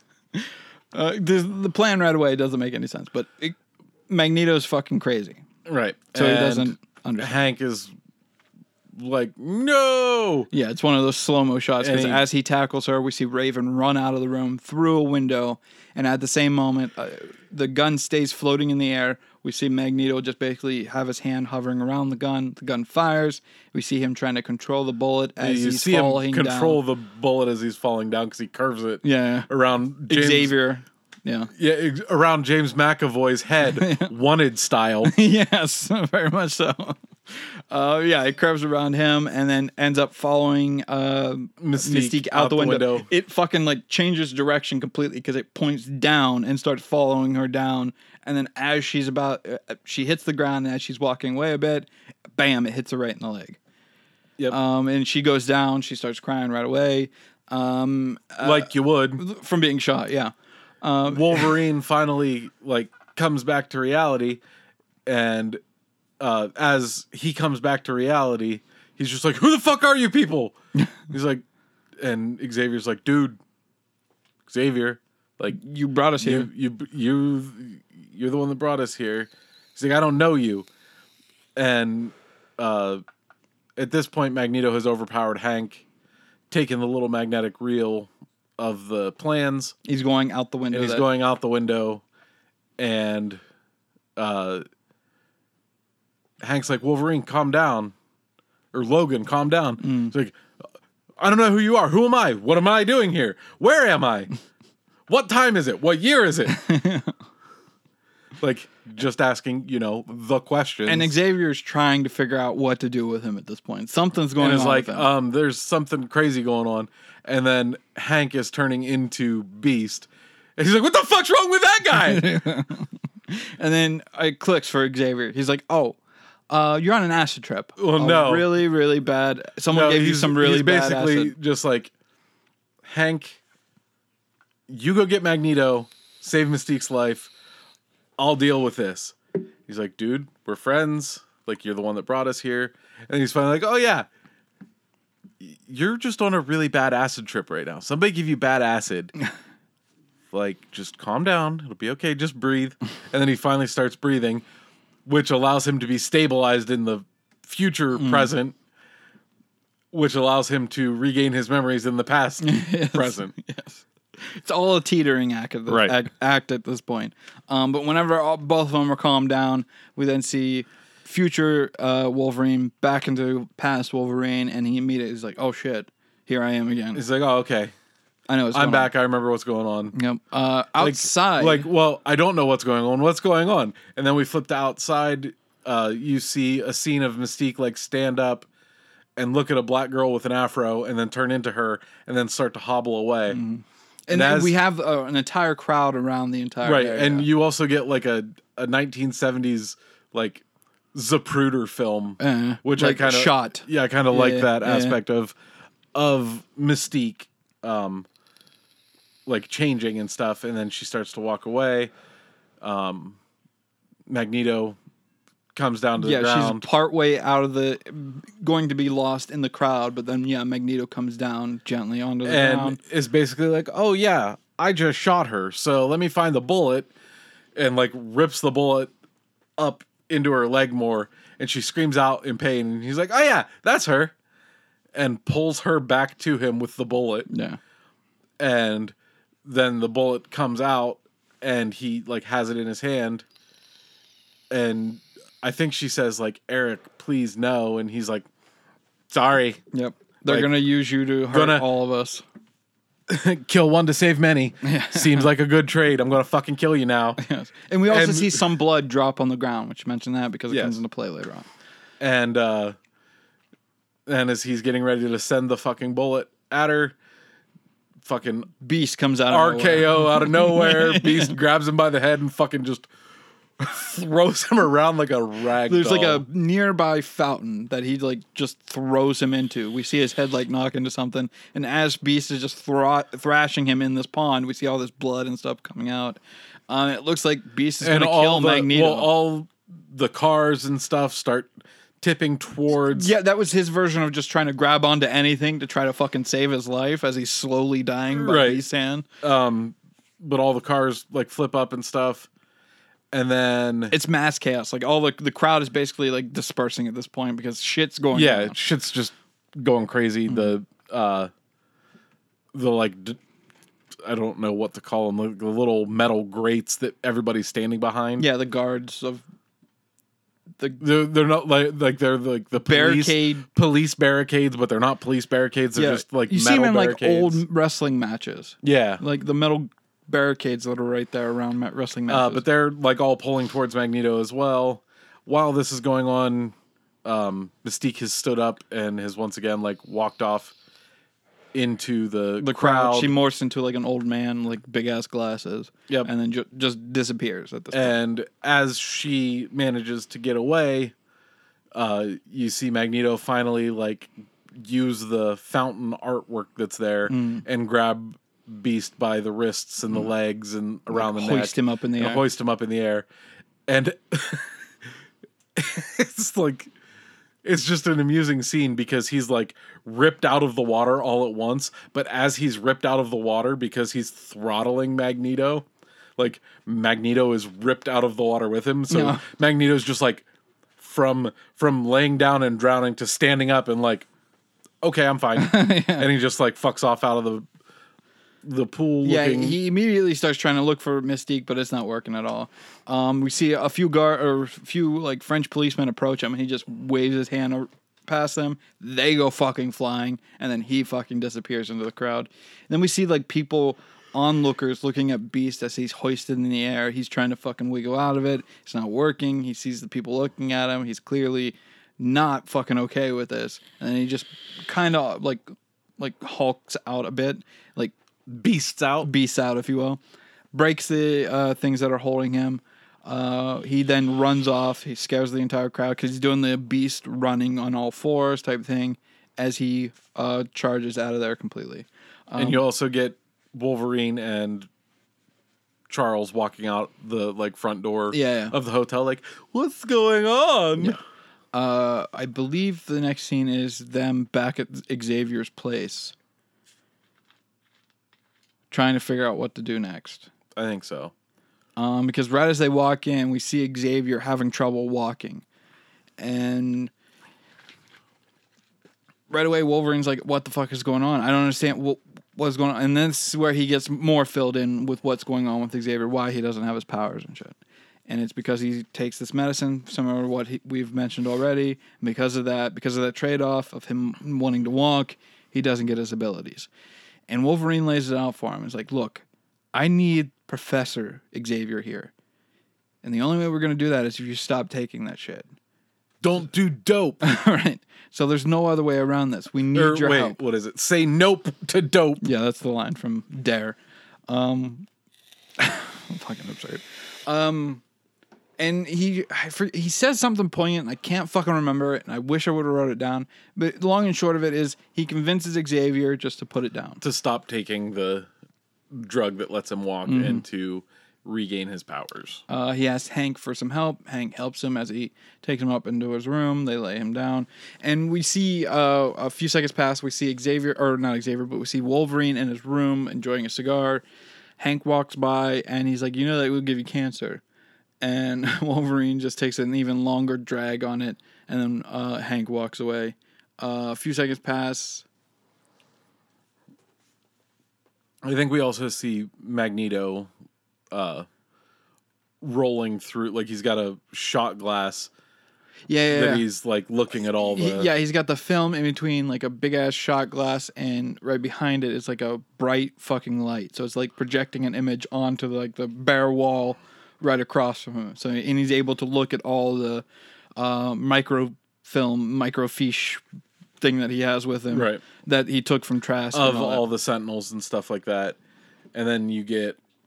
He's also sewing up the cut he got on the back of his head, with the needle doing it by itself because it's magnetic. Yeah. I'm trying to figure out what the next scene is. Also, did you watch the Rogue cut? Yes. Okay, so you got all the Rogue being set free by Bobby and all that. Okay, so yeah, that's definitely the Rogue cut. I'm trying to figure out when that comes into play. I think here soon. I think so too, but I can't remember exactly. Well, I think it flashes back to the future. I don't know if it's right now. I want to say it's a little bit later.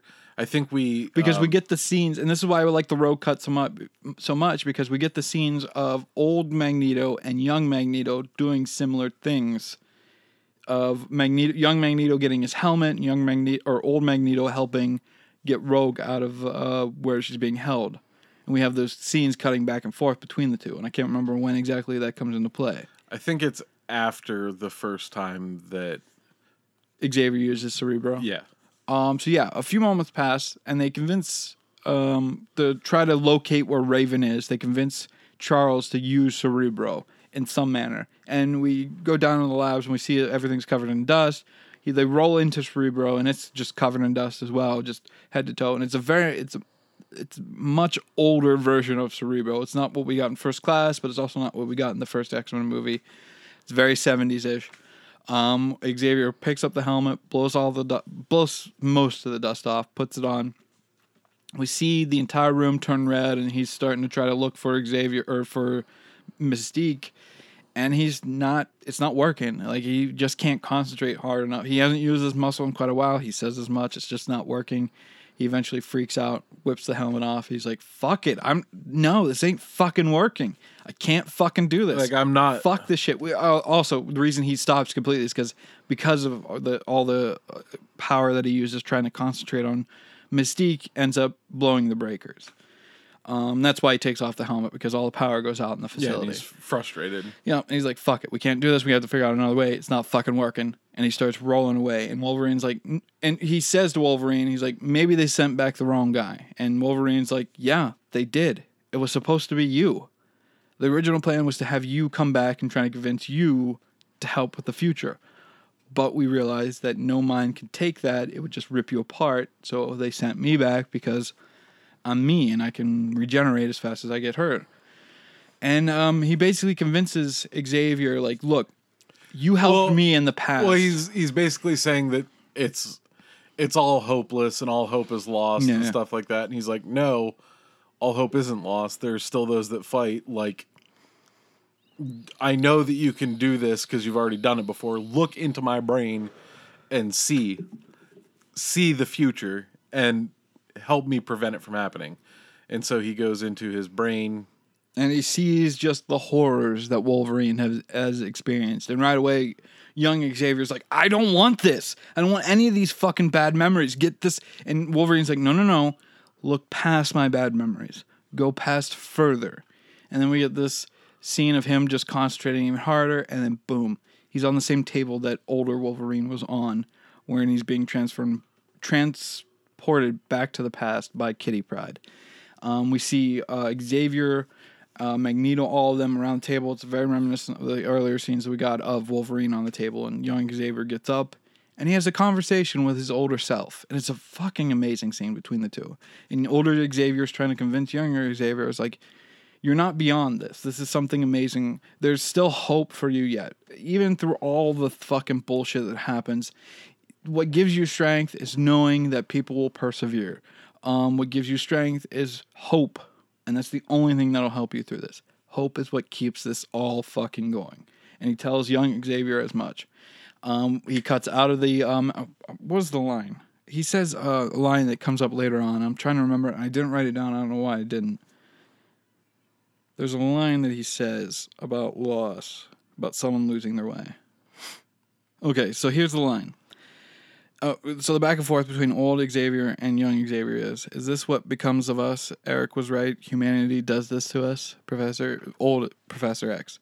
Not if we show them a better path. You still believe? Just because someone stumbles and loses their path doesn't mean they're lost forever. Sometimes we all need a little help.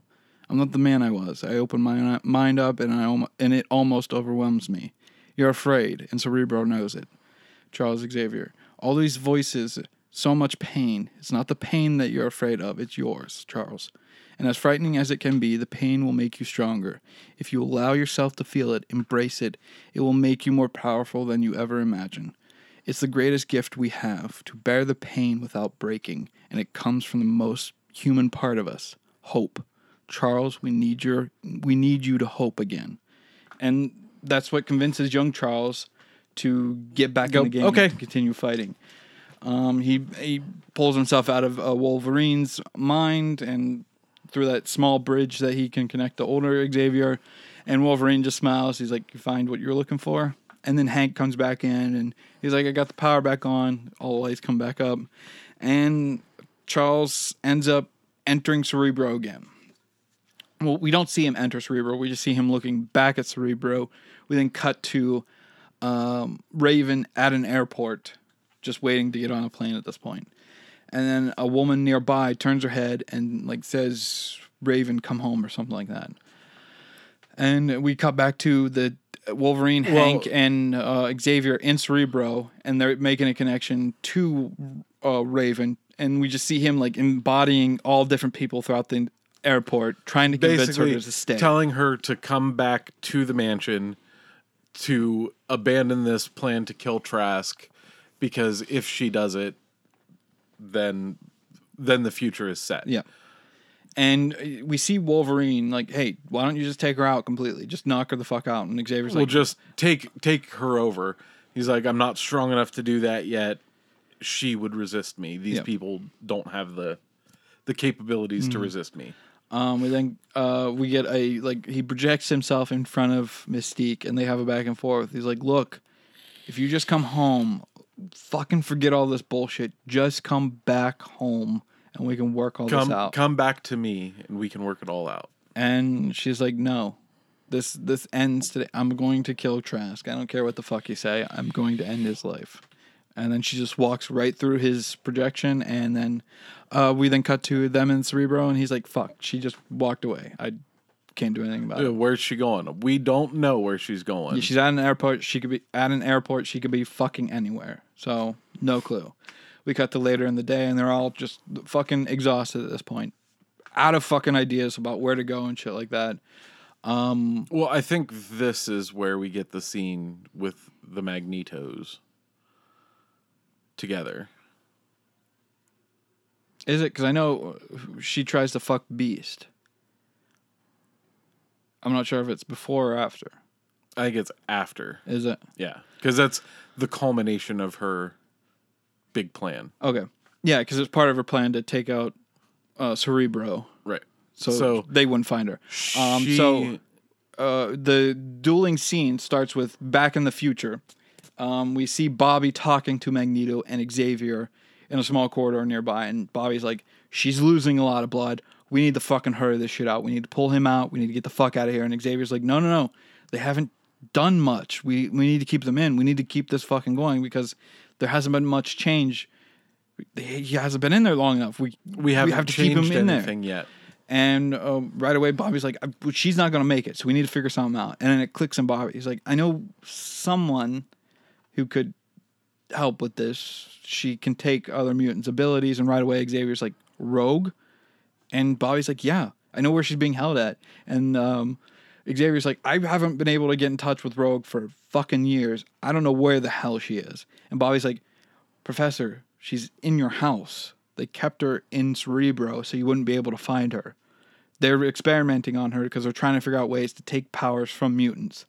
And that's what they have her there for. Just running experiments on her, torturing her. And Xavier or Magneto's like, if you knew where she was, why didn't you try to take her out of there? And Bobby's like, we have numerous times. But we can't because it's so well guarded and fortified. And then we get Xavier's like, I'm pretty sure they know a few places that I know. I know some things about that house that they probably don't know. We then cut to Xavier in the Blackbird, out just like a couple miles outside the perimeter of the X-Mansion. We have Bobby and Magneto like walking through like a small corridor. We cut to Xavier or young Magneto. Fuck, this is gonna be difficult. Fassbender walking through the Pentagon. We see him walking through the like main corridor. We see him walking through the halls. We then cut back to McKellen and with Bobby or Iceman as they're walking through up to this like one dead end, and we hear Xavier on comms. He's like, "Look, the foundation of this place is made out of rebar and solid steel." And Magneto's like, "So it's a door or a door." Yep. He opens up the hole. See them walk through. We see Fassbender walk down or walk through like metal detectors. They go off. Nobody's or no, they don't. I don't think they go off. I think he like shuts them down or something before he walks through them. Yeah, he shuts them off. He walks around a corner. We then cut to McKellen. He is walking with Drake. He's walking with Iceman. If I just say Drake, people are going to be confused. Yeah, because his name is Bobby Drake, but if I just say Drake, the people are going to think, when did Drake show up? I was like, nope, not that Drake. Iceman and Magneto are walking through, and Wolverine says as much. He's like, you're above the main hallway now. And they're just walking above, like, a bunch of steel grates and, like, wiring and shit. We see Magneto bend a bunch of metal, and they step on a platform that he's now constructed out of this metal, and they start lowering down. We see Fassbender enter into like this main facility where all these different implements are. We see like Angel's wing, we see Havoc's main like disc plate outfit, and we see Magneto's helmet with like the horn. Well, so here's an issue I have with this movie. At the end of First Class, we have Magneto in like the dark red outfit with the horns on the helmet and everything. Mm-hmm. In this movie, we get this dirty bronze thing in this movie where we have the horns like embossed on the helmet. Right. I don't like that. Yeah. It looks... I prefer the dark red outfit that we got at the end of First Class. I wish they would have kept with that. But we get the helmet. We see the helmet, and then young Magneto sees the coin that he pushed through Kevin Bacon's head at the end of the First Class movie. We then cut to young Magneto and Iceman. Old Magneto. Old Magneto and Iceman, fucking hell, walking through the main hallway. We see all like the places in disarray. We see all like chunks of shit all over the place. Old containers, old crates. Just the place is just torn the fuck up. They get down to Cerebro. Old Magneto opens the door. He sees like this entire science team working on Rogue. She's strapped to a gurney, and Magneto right away is like, "Why don't I teach you what it means to be experimented on?" He raises all these knives and stuff at their face. Doesn't kill them for whatever reason. He just lets them get away. Magneto and Bobby walk up to Rogue. Because Charles has taught him not to kill. Right. They walk up to Rogue's unconscious body. They start trying to wake her up. Nothing's working. Bobby takes off his glove, presses his hand to her face, and she starts siphoning off his life force. She wakes up. She says, "Bobby," then immediately sees Magneto and starts freaking the fuck out. And Bobby's like, no, he's with me. It's okay, we're friends now. They get her out of the chair. They would start walking out, and all of a sudden, all hell starts breaking loose. Xavier's like, "Shit, you need to get the hell out of there. They know you're in there. Get out. Hurry up." Eric. I think he just calls him Eric at this point. They enter back onto the platform that Magneto constructed. They raise to bring up. them down. Yep. They start walking through a corridor above the main hallway, and as they're running down it, they see like spikes coming up through the ceiling and stuff, just ramming up and shit. I forget why Bobby stops. I think he sees like one of the Sentinels in the hallway right behind them. Yeah, the Sentinels are coming. And they start like firing like their energy beams, and Bobby starts constructing like an ice wall to protect them. And he's full Iceman at this point, head to toe. He tells Rogue and Magneto to get the hell out of here. Magneto grabs Rogue, and they start booking it towards the other end where the door that Magneto made. He sees another Sentinel coming down a nearby corridor off to his right. He starts making an ice wall over there. He sees another one coming off to his left. He starts making an ice wall out of there. The first one that he made starts weakening from the blast. It opens up, and then bam, he gets hit with a fucking spike to his chest. And I believe he gets spiked to the midsection by the other two as well.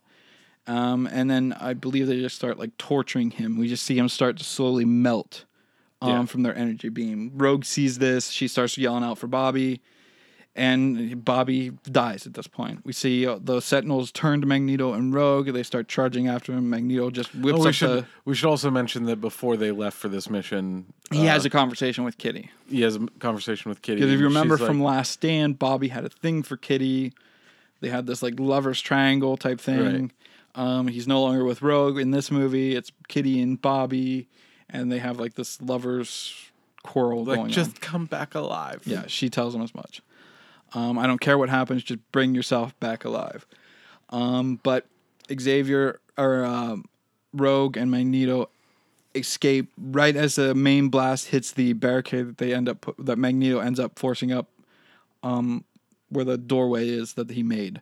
Like he puts up the rest of the steel plate, and then all this other metal comes like blocking the way. Basically anything that's metal that he can throw in front of them, he does. Yes. But at that same point, or at that same time, all this energy beams start blasting in it, start burring a hole into that metal, and on the other side is like an open pipeline. Right when they get through, Xavier or Magneto and Rogue are out of there completely at this point. But as the hole gets big explosion, like hits the gas line, the open gas line, big explosion happens. We see all the entire fucking mansion just explode at this point. We cut to Rogue and Magneto back on the Blackbird. Rogue is like, "Professor, Bobby," and he's like, "I know." They fucking fly off. But before they're off scot-free, and this is another reason why I like this Rogue cut more. Because in the theatrical cut, the Sentinels just show up. Like, 3/4 of the way through the movie, the Sentinels show up in the future, and then all hell breaks loose. I prefer this version better because it kind of makes a little bit more sense. So a Sentinel ends up jumping on the Blackbird, and right away, Xavier is trying to figure out a way to get it off. He starts punching it. It opens up its face to... Yeah, do the energy blast thing that it does with Bobby whenever it's just right. Straight heat and intensity coming out of his face. And right as he does, he throttles back the throttle, and They go forward. It goes backwards towards the back of the plane. He hits a few buttons on the console, like some sort of like mechanism closes. Yeah, it catches its arm. It catches itself like right by the exhaust. Mm-hmm. And it's still holding on, and it looks like it's going to be able to climb back on. And the professor turns the Blackbird into super go mode. Yeah. And it condenses it all, severs its arm, and the Sentinel goes flying as they fly off. Poof, and then we hear the boom from it breaking the sound barrier and shit. But dun dun dun, Sentinel arm is now stuck on the Blackbird. Yeah, we don't see that the arm is stuck on there just yet. So the Well, we see it get ripped off as the Sentinel flies off of it. You see it like detach and be wedged in there. Oh yeah. I thought you were talking about like they cut back to it later on in the movie. Like, oh, it also is they're able to track that arm, that piece of the Sentinel as well, because we see it later on. We don't know why wedged it in there. matters, but it's there. But it's there. Yep. We then cut to them back at the Blackbird. We see Rogue entering the facility that they were all in, and right away, Kitty looks up and sees Rogue and Magneto and no Bobby. And she asks right away, "Where's Bobby?" And Rogue's like, "I'm sorry." And she starts crying. And because of her still losing blood and because of all this and trying to keep Wolverine in the past, she's starting to feel fatigued. She starts wavering a bit. Rogue runs up, touches her for a bit, takes her ability. Rogue takes control of Wolverine and says, "I've got you, Logan." Wolverine wakes up from a dream. He's like, "Rogue," automatically knowing, fuck, now Rogue is taking control of things. I think this is where we get... No, the fuck scene is before that. Because right when he wakes up and says, "Rogue," in comes Hank saying, "Logan, I screwed up. Raven was here last night, and she destroyed Cerebro." So the fuck scene is just... and it's not really a fuck scene, because it ends up with Rogue, or fucking Raven coming back to the Then mansion. I know we missed a scene. Instead of everything that we just described to you, there's a scene of Magneto on a train that is holding all of the Sentinels. Yeah, this is after he's looked at the microfiche, yeah. Well, we missed another scene too, because after everything that goes on in Paris, there's a scene between Trask and Nixon. I thought it was later. No. Basically, Nixon's like, well, all this stuff happened, like, we need to Figure out some way to combat these mutants. some way to take care of these things. And Trask's like, well, I have a way. I pitched it to Congress, and they told me no.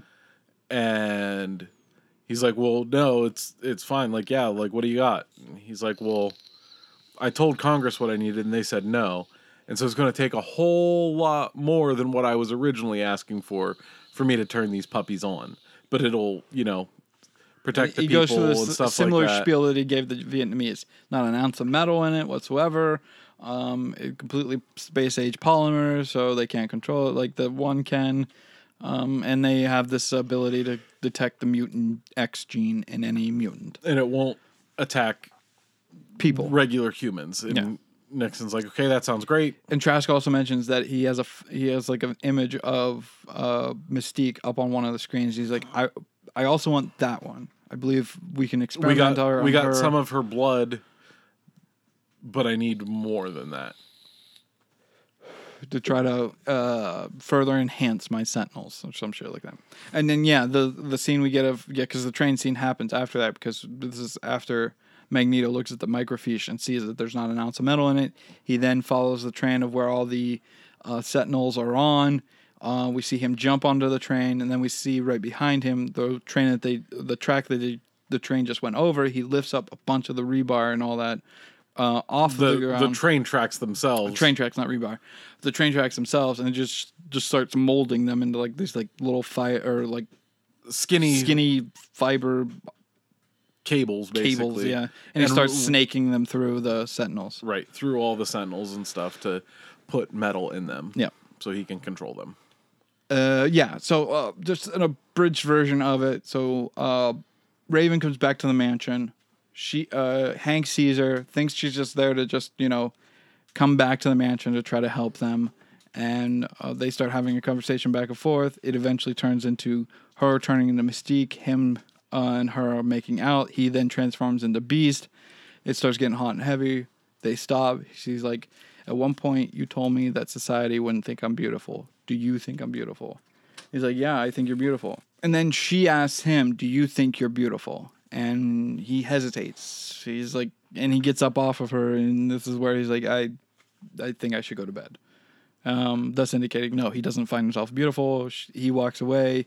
She then watches him, and she's like, hey, what was the last thing I said to you? And he's like, mutant and proud, and then walks away completely.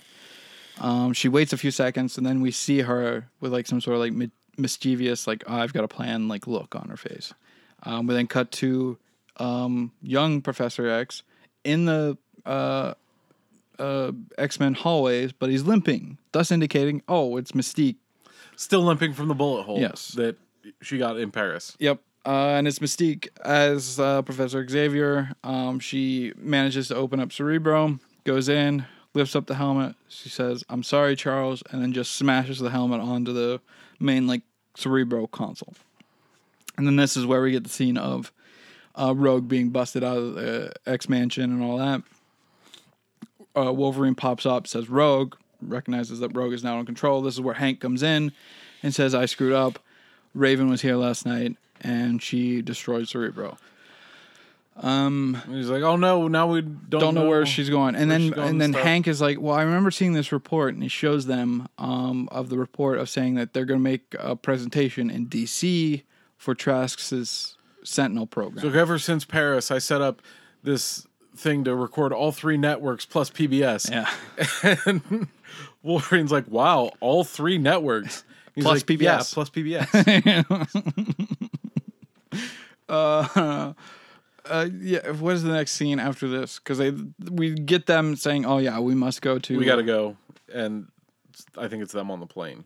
I think so as well.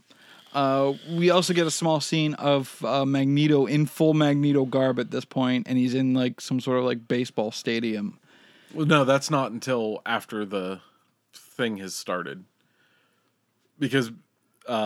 I thought that was before the group arrives in DC. No, I think it's they arrive, and they're like going through the security checkpoint or whatever, because it's just dignitaries that are supposed to be They're looking there. for Raven because she's still dead set on killing Trask Right. at this point. And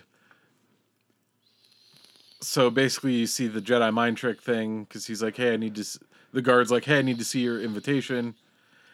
And Professor Xavier's like, here it is. Fingers to the forehead, so you know that he's using his power. Yep. Because otherwise, how would you know? You wouldn't, Ryan. Yeah, exactly. I'm so glad they thought of that. Yep. So you got to put the fingers to the head. And he puts his fingers to his head, and he's like, oh, yeah, I saw your invitation. And he's like, these 2 are with me. Indicating to Wolverine and Hank. Wolverine and Beast. Yep. They go in. As they go in, you just see a fucking white line on dirt. Yeah. One of the groundskeeper for and it the zooms out to like you see it's a guy that's working in a baseball stadium, just putting the lines down towards like home plate and stuff. And he's listening to something. I don't remember what song it is. Yeah, because we hear it. I'm not sure what it is either. But in the background, you see Magneto just kind of like float down into the field. And it's very like Jesus like pose with his hands out and shit. And the guy like realizes that there's somebody behind him, and he turns around. He's like, "You're not supposed to be here." And as he sees him, then we just see Magneto just starting to raise the It's entire. like, do you need help? And Magneto's like, "Nope, I got it." And you see him like concentrate and like flail his hands. Like we see it strain under the power, kind of like jazz handsy, like. Yes. And you see cracks and stuff start forming in the framing work, I guess. Yeah, in the stadium part of the baseball stadium. Right. And he lifts it all off the ground and then lifts up with it and is floating in midair with this in midair with it. with the toilet bowl like thing going on.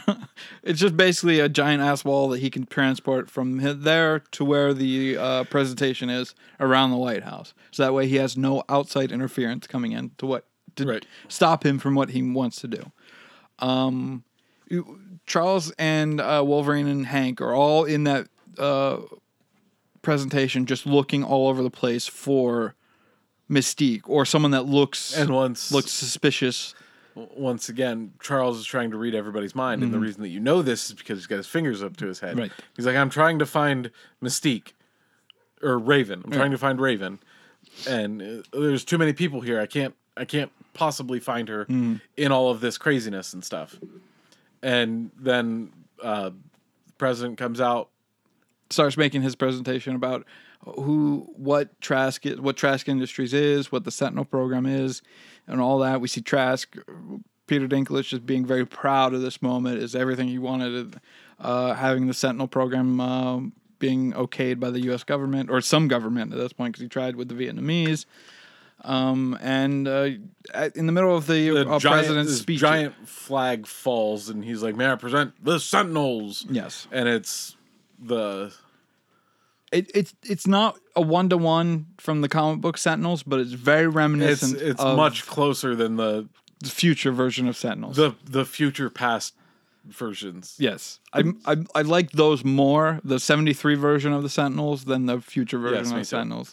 I wish we would have gotten more of those, but anyway.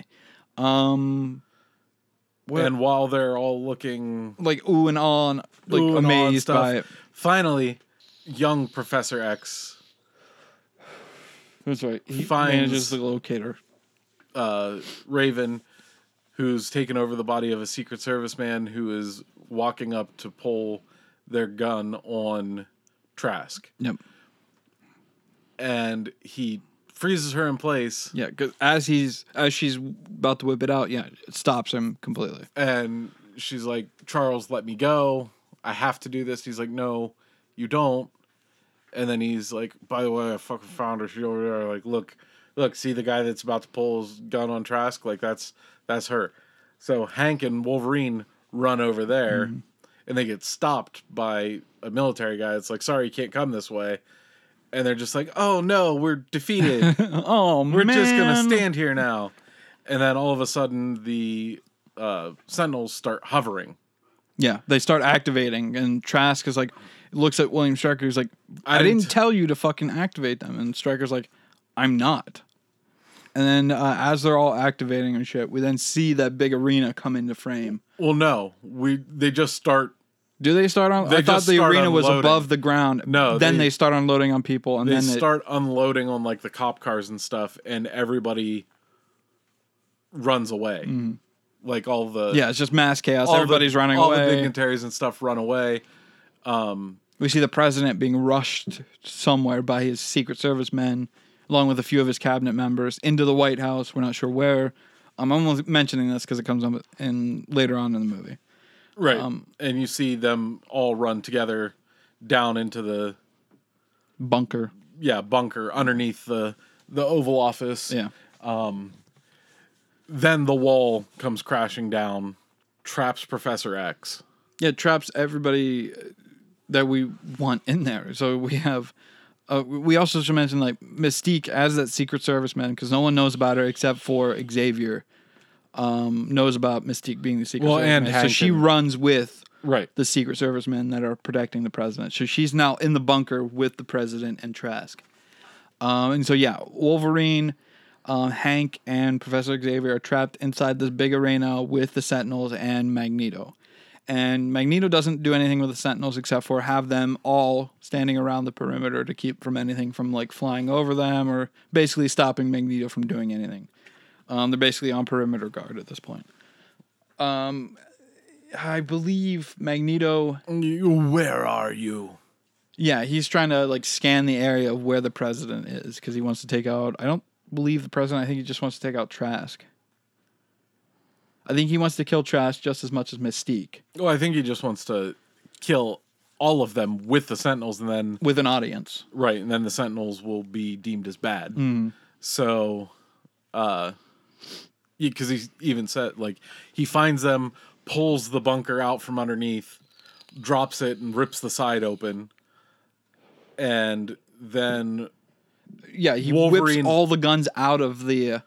Before he does this, before he brings the bunker out of the ground, Wolverine comes running up towards him, and we just see Magneto throwing a bunch of stuff Wolverine at him. and Beast both try to take them out. Yeah. And he tells one of the Sentinels to do what it was programmed for, and then it identifies both Hank and Wolverine as mutants, and then it ends up trying, or it's gonna shoot Wolverine, and then Beast comes out of nowhere from jumps on behind it. He's like, I got this. Just from behind it. He's like, I've got this. You go deal with him. Yeah, he just starts pulling wires out of the back of the Sentinel's neck. And it throws him through the back window of a cop car. Yeah. No more Hank for the time being. But yeah, Wolverine starts charging after Magneto. We see Magneto just throwing different things at him, and nothing's working. He's knocking it away. We see Wolverine, I think, try to slash at something, and it just doesn't work because it's not metal claws anymore. So it's just the bone claws. It's not working.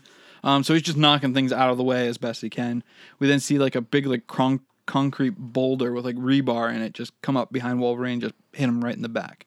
And then Magneto takes all the rebar out of that concrete block and then just starts impaling Wolverine with it. We just see it snaking throughout Wolverine's body and shit. Future Wolverine starts reacting to it. Yeah.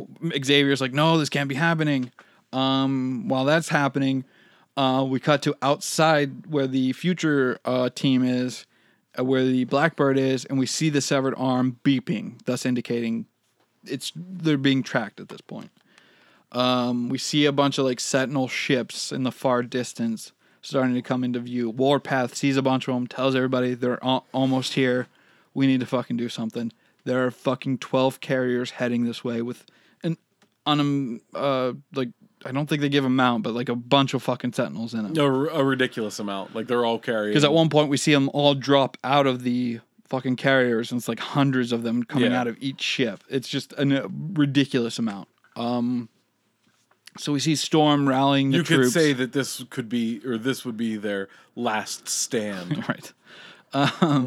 We see Storm rallying the troops. We see Colossus steal up. We see Sunspot get all fucking sunny.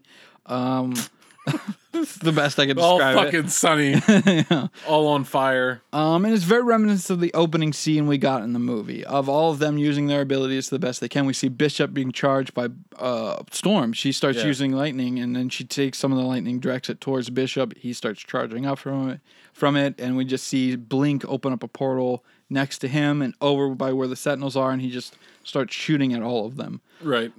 Storm also makes a big windstorm and knocks 2 of the carriers into each other into a nearby mountain or something. We then have Magneto coming out because he hears all the commotion. He takes the Blackbird, starts exposing the engine core of the Blackbird, and as he does, he whips it out into the main area. The explodey bits. Yeah, he whips it out, and then not Wolverine, but Storm sees this and then takes a big lightning strike, hits it, boom! The entire explosion takes out all these carriers along with a bunch of Sentinels, and they believe that they're off scot-free. Well. And then everybody ducks. Yeah, and Wolverine. I keep saying Wolverine. As the shrapnel from the Blackbird starts hailing towards them. So you see Bishop and Storm duck behind a wall, and then you don't see anybody else. But Blink opens up a portal, and Colossus just stands there and gets tinged. Yeah. And then at the very back, Magneto's okay, stop and drop. He couldn't have fucking stopped it before it got there. He just didn't feel like it. But it's not without peril, because he does end up missing one, because we see one impaled in his gut later on. So he did miss one piece of shrapnel that ended up hitting him. And Storm gets up, and it looks like they're yay, we did it. We beat all these Sentinels. Yay, hurrah. And then right at the last second, a Sentinel pops up on the other side of the wall and then just stabs Storm right in the gut, killing Storm instantly. It throws her off the side of the cliff. We see her body just tumbling to the ground, and then a bunch of Sentinels just come up over the wall and Everybody's start trying to- laying waste to fucking everybody. Everybody's trying to fight him off. Oh, we did miss a scene in the plane on the way to DC, because Wolverine is telling Professor X, like, we're going to still need you to, like, start the school and stuff. And yeah, he you have to make me a says- promise. He says, you know, like, remember these names: Storm, Rogue, Jean, Jean, Scott. Scott. Remember these people; they will need you. And he promises, and then we can flash back to where we're at now. Where we're at. because We see Magneto and the chaos of everybody getting their asses handed to him. He takes a bunch of like scrap metal and throws it against the main entrance, trying to block them even more. he throws it at the Sentinels first, Oh, and then that's right. he walks in and once again like seals the door behind him, like he did. I thought Kitty pulled him in. I thought he stayed on the outside. It could have been. I don't remember exactly how he got back inside. I thought Kitty pulled him I in. just remember that he ends up back inside. Yeah. What I thought happened is that he's on the outside. Let's just like I will be the last stand of anybody getting through this door. He stands right there, and then Kitty, with her ability, goes through the entire blockage right there, pulls Magneto in, and they're all inside. Because at this point, Colossus has been ripped apart, literally ripped in half. Sunspot has been, I think, basically just extinguished, because I think it just similar to what we got in the beginning of the movie, where he just With bunch Bobby. of cold shit ends up hitting Sunspot. We see Bishop being just impaled with just a bunch of energy at the same time, and he can't take it and fucking explodes. Who else we got? We see Warpath. I think he just like his head gets crushed or something. I can't remember exactly. Yeah, I think so. Blink, and she's one of the last ones alive. She's just throwing portals everywhere. To try to And get them to miss their like swings and stuff. As she is like closing one up, right behind her, that like Sentinel had just like dove through. It turns around and turns its Right at the arm last second. into a blade and stabs her in the gut. Yeah. She goes down, and that's when Kitty pulls in Magneto, and they're all just inside this main corridor waiting for something to happen. We cut back to 73, and this is the moment where Magneto raises the bunker out of the ground. We also get a scene after Magneto like re-metals Wolverine. Oh yeah, he's like, "You're a survivor, huh?" He's like, "Survivor, huh?" And he just fucking like launches him into like the Potomac. Launches him into the fucking Potomac. We see him sink to the ground, and he's slowly drowning at this point. This is where now Magneto has the bunker up out of the ground. He rips open the front part of it, and as he does, he sees all the men in there. They all whip their guns out. Magneto takes all the guns, and a very similar scene from the first X-Men movie where he has all the guns floating in the air, pointing towards where he wants. Magneto turns around towards where the cameras are and turns them all on, and then starts making a speech. And I wrote this one down because it's very interesting. I didn't write it all down. I wrote most of it down anyway. Because it's a very long speech, and the important parts at the beginning. the majority. And so after Magneto's turned on the cameras, he says, "You built these weapons to destroy us. Why? Because we are different. Humanity has always feared that which is different. Well, I'm to tell you, to tell the world, you're right to fear us. We are the future. We are the ones who will inherit this earth, and anyone who stands in our way will suffer." And like I said, it goes on for a little bit longer, but And he ends up saying like, this is all of your power, and this is but a fraction of mine, and I am one mutant. Basically saying, if you try to get us, we will fucking end you. Yep. And as he's saying this, it like cuts back to Hank in the back of the police car, and you see him with like 3 hypodermic needles, and he just stabs it into his leg. And the Sentinel that's fighting him rips off the thing, uses its vision, and it registers him as a human because he's taken so much of the serum that he is it's suppressed his mutant ability to the point where he registers as a human. It looks around, sees Magneto, and starts charging at Magneto, who then is momentarily distracted from what he's doing and is like, "Oh, yeah, I'm going to tear this thing apart with all the metal that I put in it." He tears it apart as it's running at him to to subvert the oh, the mutants can't destroy these things. He's like, see, even your weapons aren't Nothing compared to me. nothing compared to what I can do. And then you see Nixon walk out of the bunker with one of the plastic guns. Well, right, but you don't know that yet. Yeah. He walks out and he's like, listen, that happens before the Sentinel charges him, because that's what distracts him long enough. Yeah, for him to gun. pull out the gun. Yeah. You see Nixon walk out and like, listen, it's fine. Just like, take me, let everybody else live. Just, like I'm all you need to kill to make your point. And then you see inside the bunker and you see President Nixon sitting there and everybody's like, what the fuck is going on? Yeah. And then the Sentinel charges, it distracts Magneto, the Nixon Yeah, faux Nixon, yeah. grabs the plastic gun, shoots him in the neck.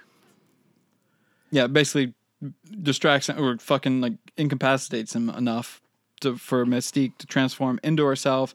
She walks up to him.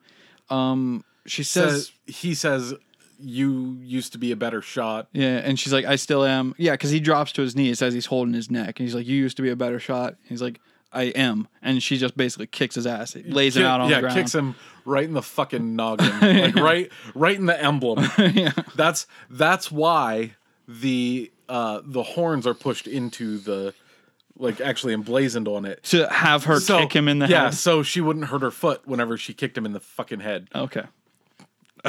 It's as good a reason as any other. Right. But then she turns around with the gun and points it directly at Trask. Mm-hmm. And you see Charles project himself into In front of Trask. into her way. Mm-hmm. And he's basically like, listen, I understand what he did. I'm furious at him for killing all of these mutants too. But if you kill him, you're just going to make 100 more of him. Mm-hmm. If you don't and you try... You have the chance to show the world what mutants are really capable of. Yeah, what we can do just by saying we're not going to engage. Like, you can make him the villain that he is, not make you the villain. And he's like, I've tried to control you your entire life. That was wrong of me. And he says the line that his future self told him, like, just because you stumble on your path doesn't mean that you're lost forever. Like, Everybody needs a little help sometimes. everybody needs a little help sometimes. I don't want to control you anymore. I believe in you. I believe that you'll do the right thing. Mm-hmm. And she ends up lowering the gun, taking off Magneto's helmet, He said, Charles, he's and all said, yours. Charles, he's all yours, and walks away. No, we see Charles take control of Magneto, and I believe he Lift. does. Because Magneto's trapped under like the steel like structure. No, Xavier. Xavier's trapped underneath the steel structure. He lifts it up off of him. Hank goes up, picks him up. He relinquishes control of Magneto. Magneto's still holding his neck, and he's like, if you let me have them, I'm as good as dead. If you let them have me. What did I say? If you let me have them. Yes. If you let them have me, I'm as good as dead. I'm as good as dead. And Xavier's like, yes, I know.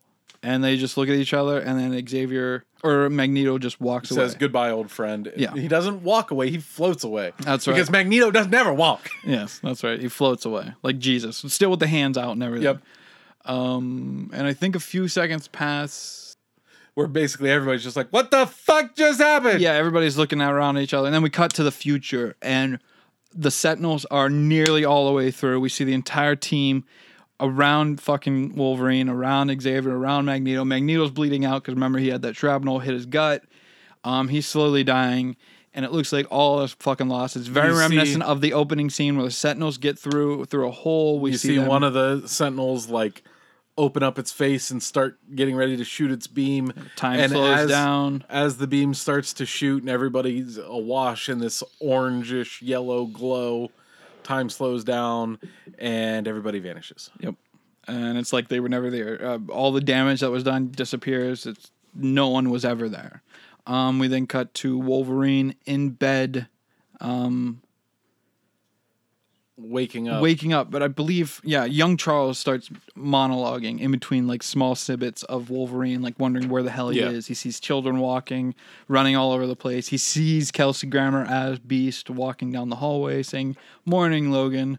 Late start, is it for you?" as he walks by.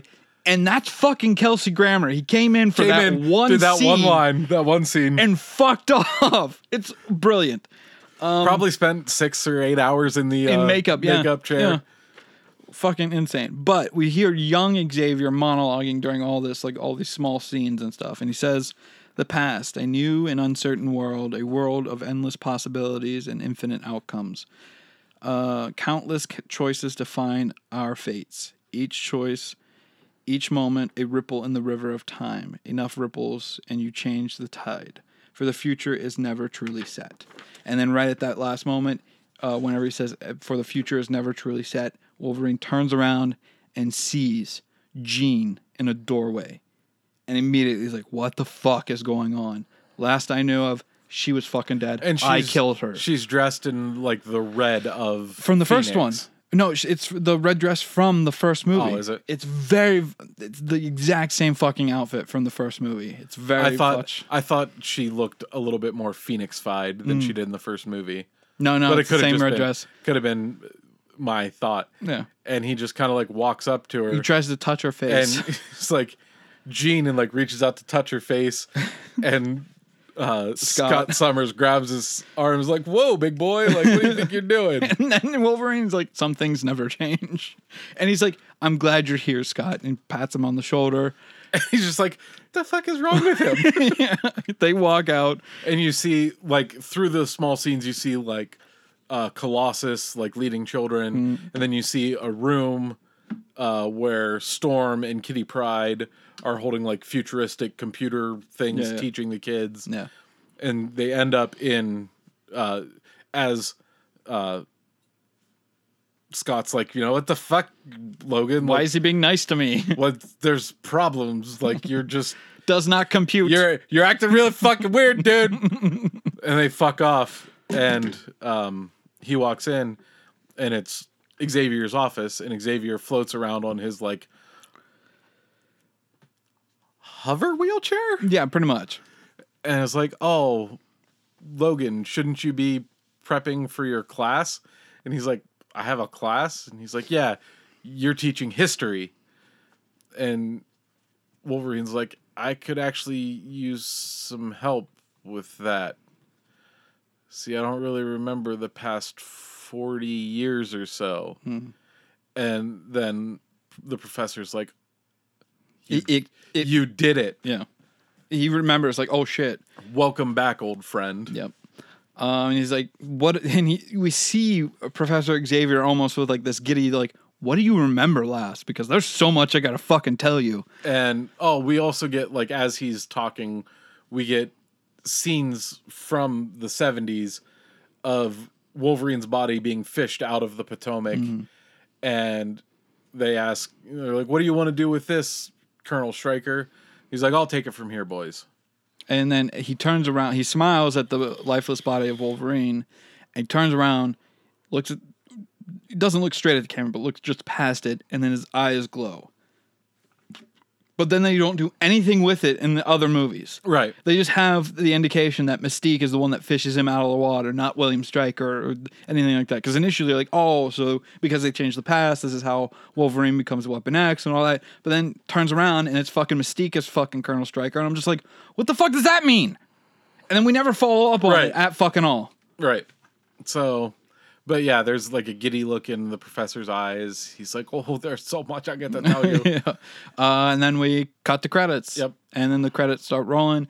And we also get in that monologue, we get like newspaper clippings, like you said, of Trask being arrested and then for trying to sell secrets to the enemy. Secrets to the enemy. And then he ends up in the mid-credit scene Yeah, you watch it because I was just gonna get to the In- mid-credit scene and the end credit scene, in the prison that Magneto was in. and he's just laying there, And not he's doing just- anything. He's just laying there, Peter Dinklage with a beard. Yeah, beard and long hair, just laying there, just like this is what I do on a Friday. I just lay here as food comes to me. Yep. And then the rest of the credits roll, and then did you watch the after credit scene? So the after credit scene doesn't really fit in with the rest. It kind of does, but it doesn't because of who the character is that they're all who's using his ability to make the pyramids and shit. So the actual name of the character is En Sabah Nur, which is In Saban. Apocalypse. Yep. That's his Egyptian name, I believe. And we just have a bunch of people like chanting, I think, En Sabah Nur. Yep. As we see a bunch of like rocks and He's shit. basically making The pyramids. The And Egyptian pyramids. It's slowly, like, it's just, you see the person from behind, and then it, like, pans around, and you see, like, the profile of his face, blue skin. blue skin, and then it completes its, like, journey. Pan around, yeah. And you see, like, full on the face of Apocalypse. But it's like a And- early version of Apocalypse. Right. It's not the full version. Of And over on, like, the next sand dune over, you see in the background 4 people on horses. on horses. Yeah. Which, if you know anything about the comics, four are the horse- 4 horsemen of Apocalypse. Yeah. And we'll get more into that whenever we watch Apocalypse, which I have huge issues with that movie. Yeah. The main one being the criticism has been made before, and it's fucking true. He looks like Ivan Ooze from the Power Rangers movie. It looks fucking horrendous. I don't know what the thought logic was behind the look of the Apocalypse, because we have a perfect Apocalypse look in the comics. Just try to translate that into the fucking movie. We've seen time and time again how Marvel just takes from the page and puts it in the movie. How fucking awesome it is. Just do that. If Why you've- do you have to if gum you've up the words? If you've already got a good look, just stick with it. Yes. Anyway, this movie I really fucking enjoy. It's between this movie and Logan that I bounce back and forth between the two, because there are small like little details that I'm just like, why are we doing this? Like Mystique being Colonel Stryker at the end of the movie. It'll always be Logan for me. But this is way up. Like, this is on the top end of the series spectrum. Yeah. Logan's really good, and I can't wait till we get to that, because it's like a Western, like a old man Western type movie where It's literally everything I want from a Wolverine movie. Yes. But this is a very good movie. But don't just take my word for it. Let's see what the critics and the whole audience think according to Rotten Tomatoes. So the Rotten Tomatoes score for the critics is 90%, and the audience 91. Yeah. So it's very fucking close. So we're in pretty good we're in pretty good company. You know, And so the budget for this movie was also shit. Got a bunch of shit here, Ryan. So the budget for this movie was $200 million. Now remember, this movie had a huge fucking cast with it. A bunch of them A-lister members of the cast. We got Patrick Stewart, Hugh Jackman, Ian McKellen, Anna Paquin, because remember, at this point, she is somewhat of an A-lister with True Blood and all that, because that's going on at this point in her life. What's going on? I was just looking at the cat. It looks like it's gonna start jumping at the Oh, at the dishwasher. dishwasher. So that's why the budget is so high. And I'm only mentioning that because they don't make a whole lot their opening weekend. So the opening weekend, they made $90.8 million on just the opening weekend. And I will give you the adjusted gross for Right. 2021 dollars. Domestically, altogether, made $234 million. Internationally, $512.2 million. Altogether, $746.1 million. Not bad. So from 2014 to 2021, there's a 15.3% increase in inflation. And the budget for 2021 dollars, $230.7 million. Opening weekend, $104.8 million. Domestically, $269.9 million. Internationally, $590.7 million.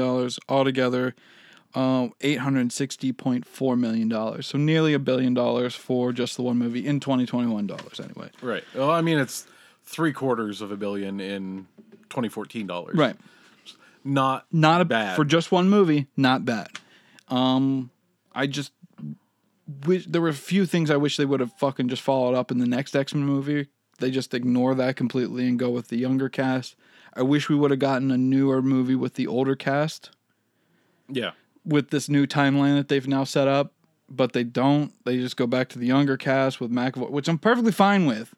I just wish we also would have gotten an older version of those characters as well. Right. Maybe have two movies come out at the same time. We do kind of with Logan, but it's only two of the characters. Right. So we don't get Cyclops, we don't get Jean in that movie. Anyway, we'll get to those movies when we get to those. I really enjoy this movie. I can't wait to see what I keep fucking mentioning this. I cannot wait to see what Marvel is going to do because, and I only mention that because, and I completely forgot to bring it up, is because Evan Peters is Quicksilver in this movie.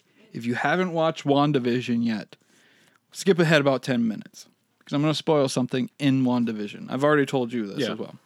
You haven't watched it yet, but I have told you this. So Evan Peters shows up as Wanda's brother in WandaVision, playing Quicksilver.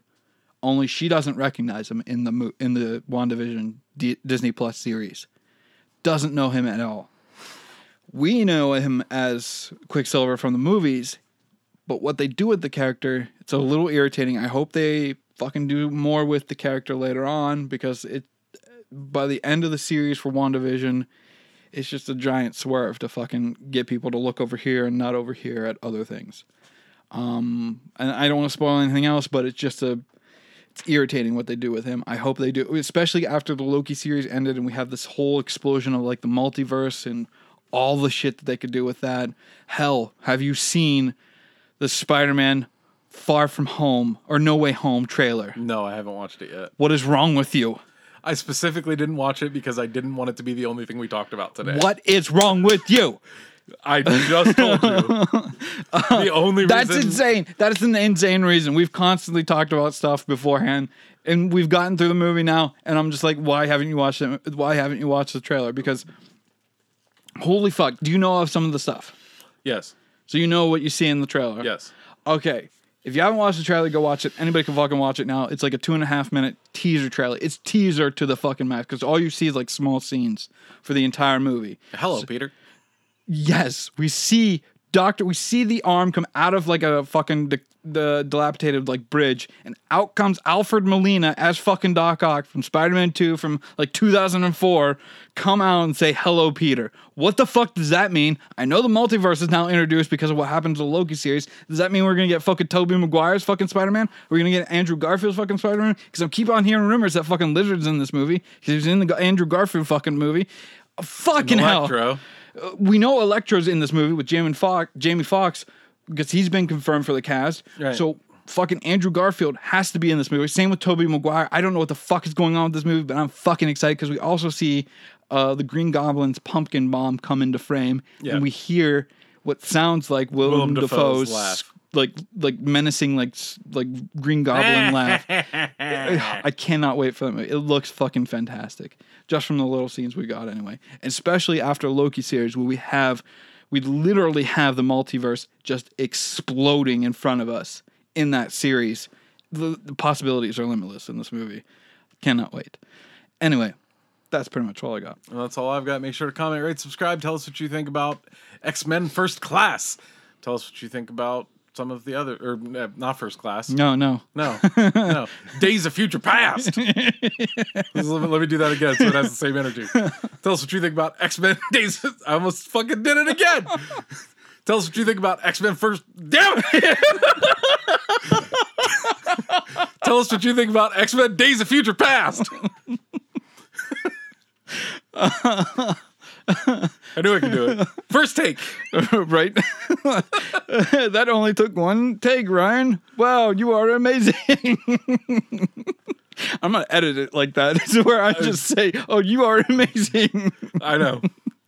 Also, don't forget to follow us on Twitter and Instagram at Nerdinian. Don't forget to follow me on both those platforms at That Wanker. You can also find me on TikTok at That Wanker without an E, but all I post is a lot of like snippets from our podcast. So fuck. God bless it. What'd you do? I smashed my funny bone into the corner of the chair. Also,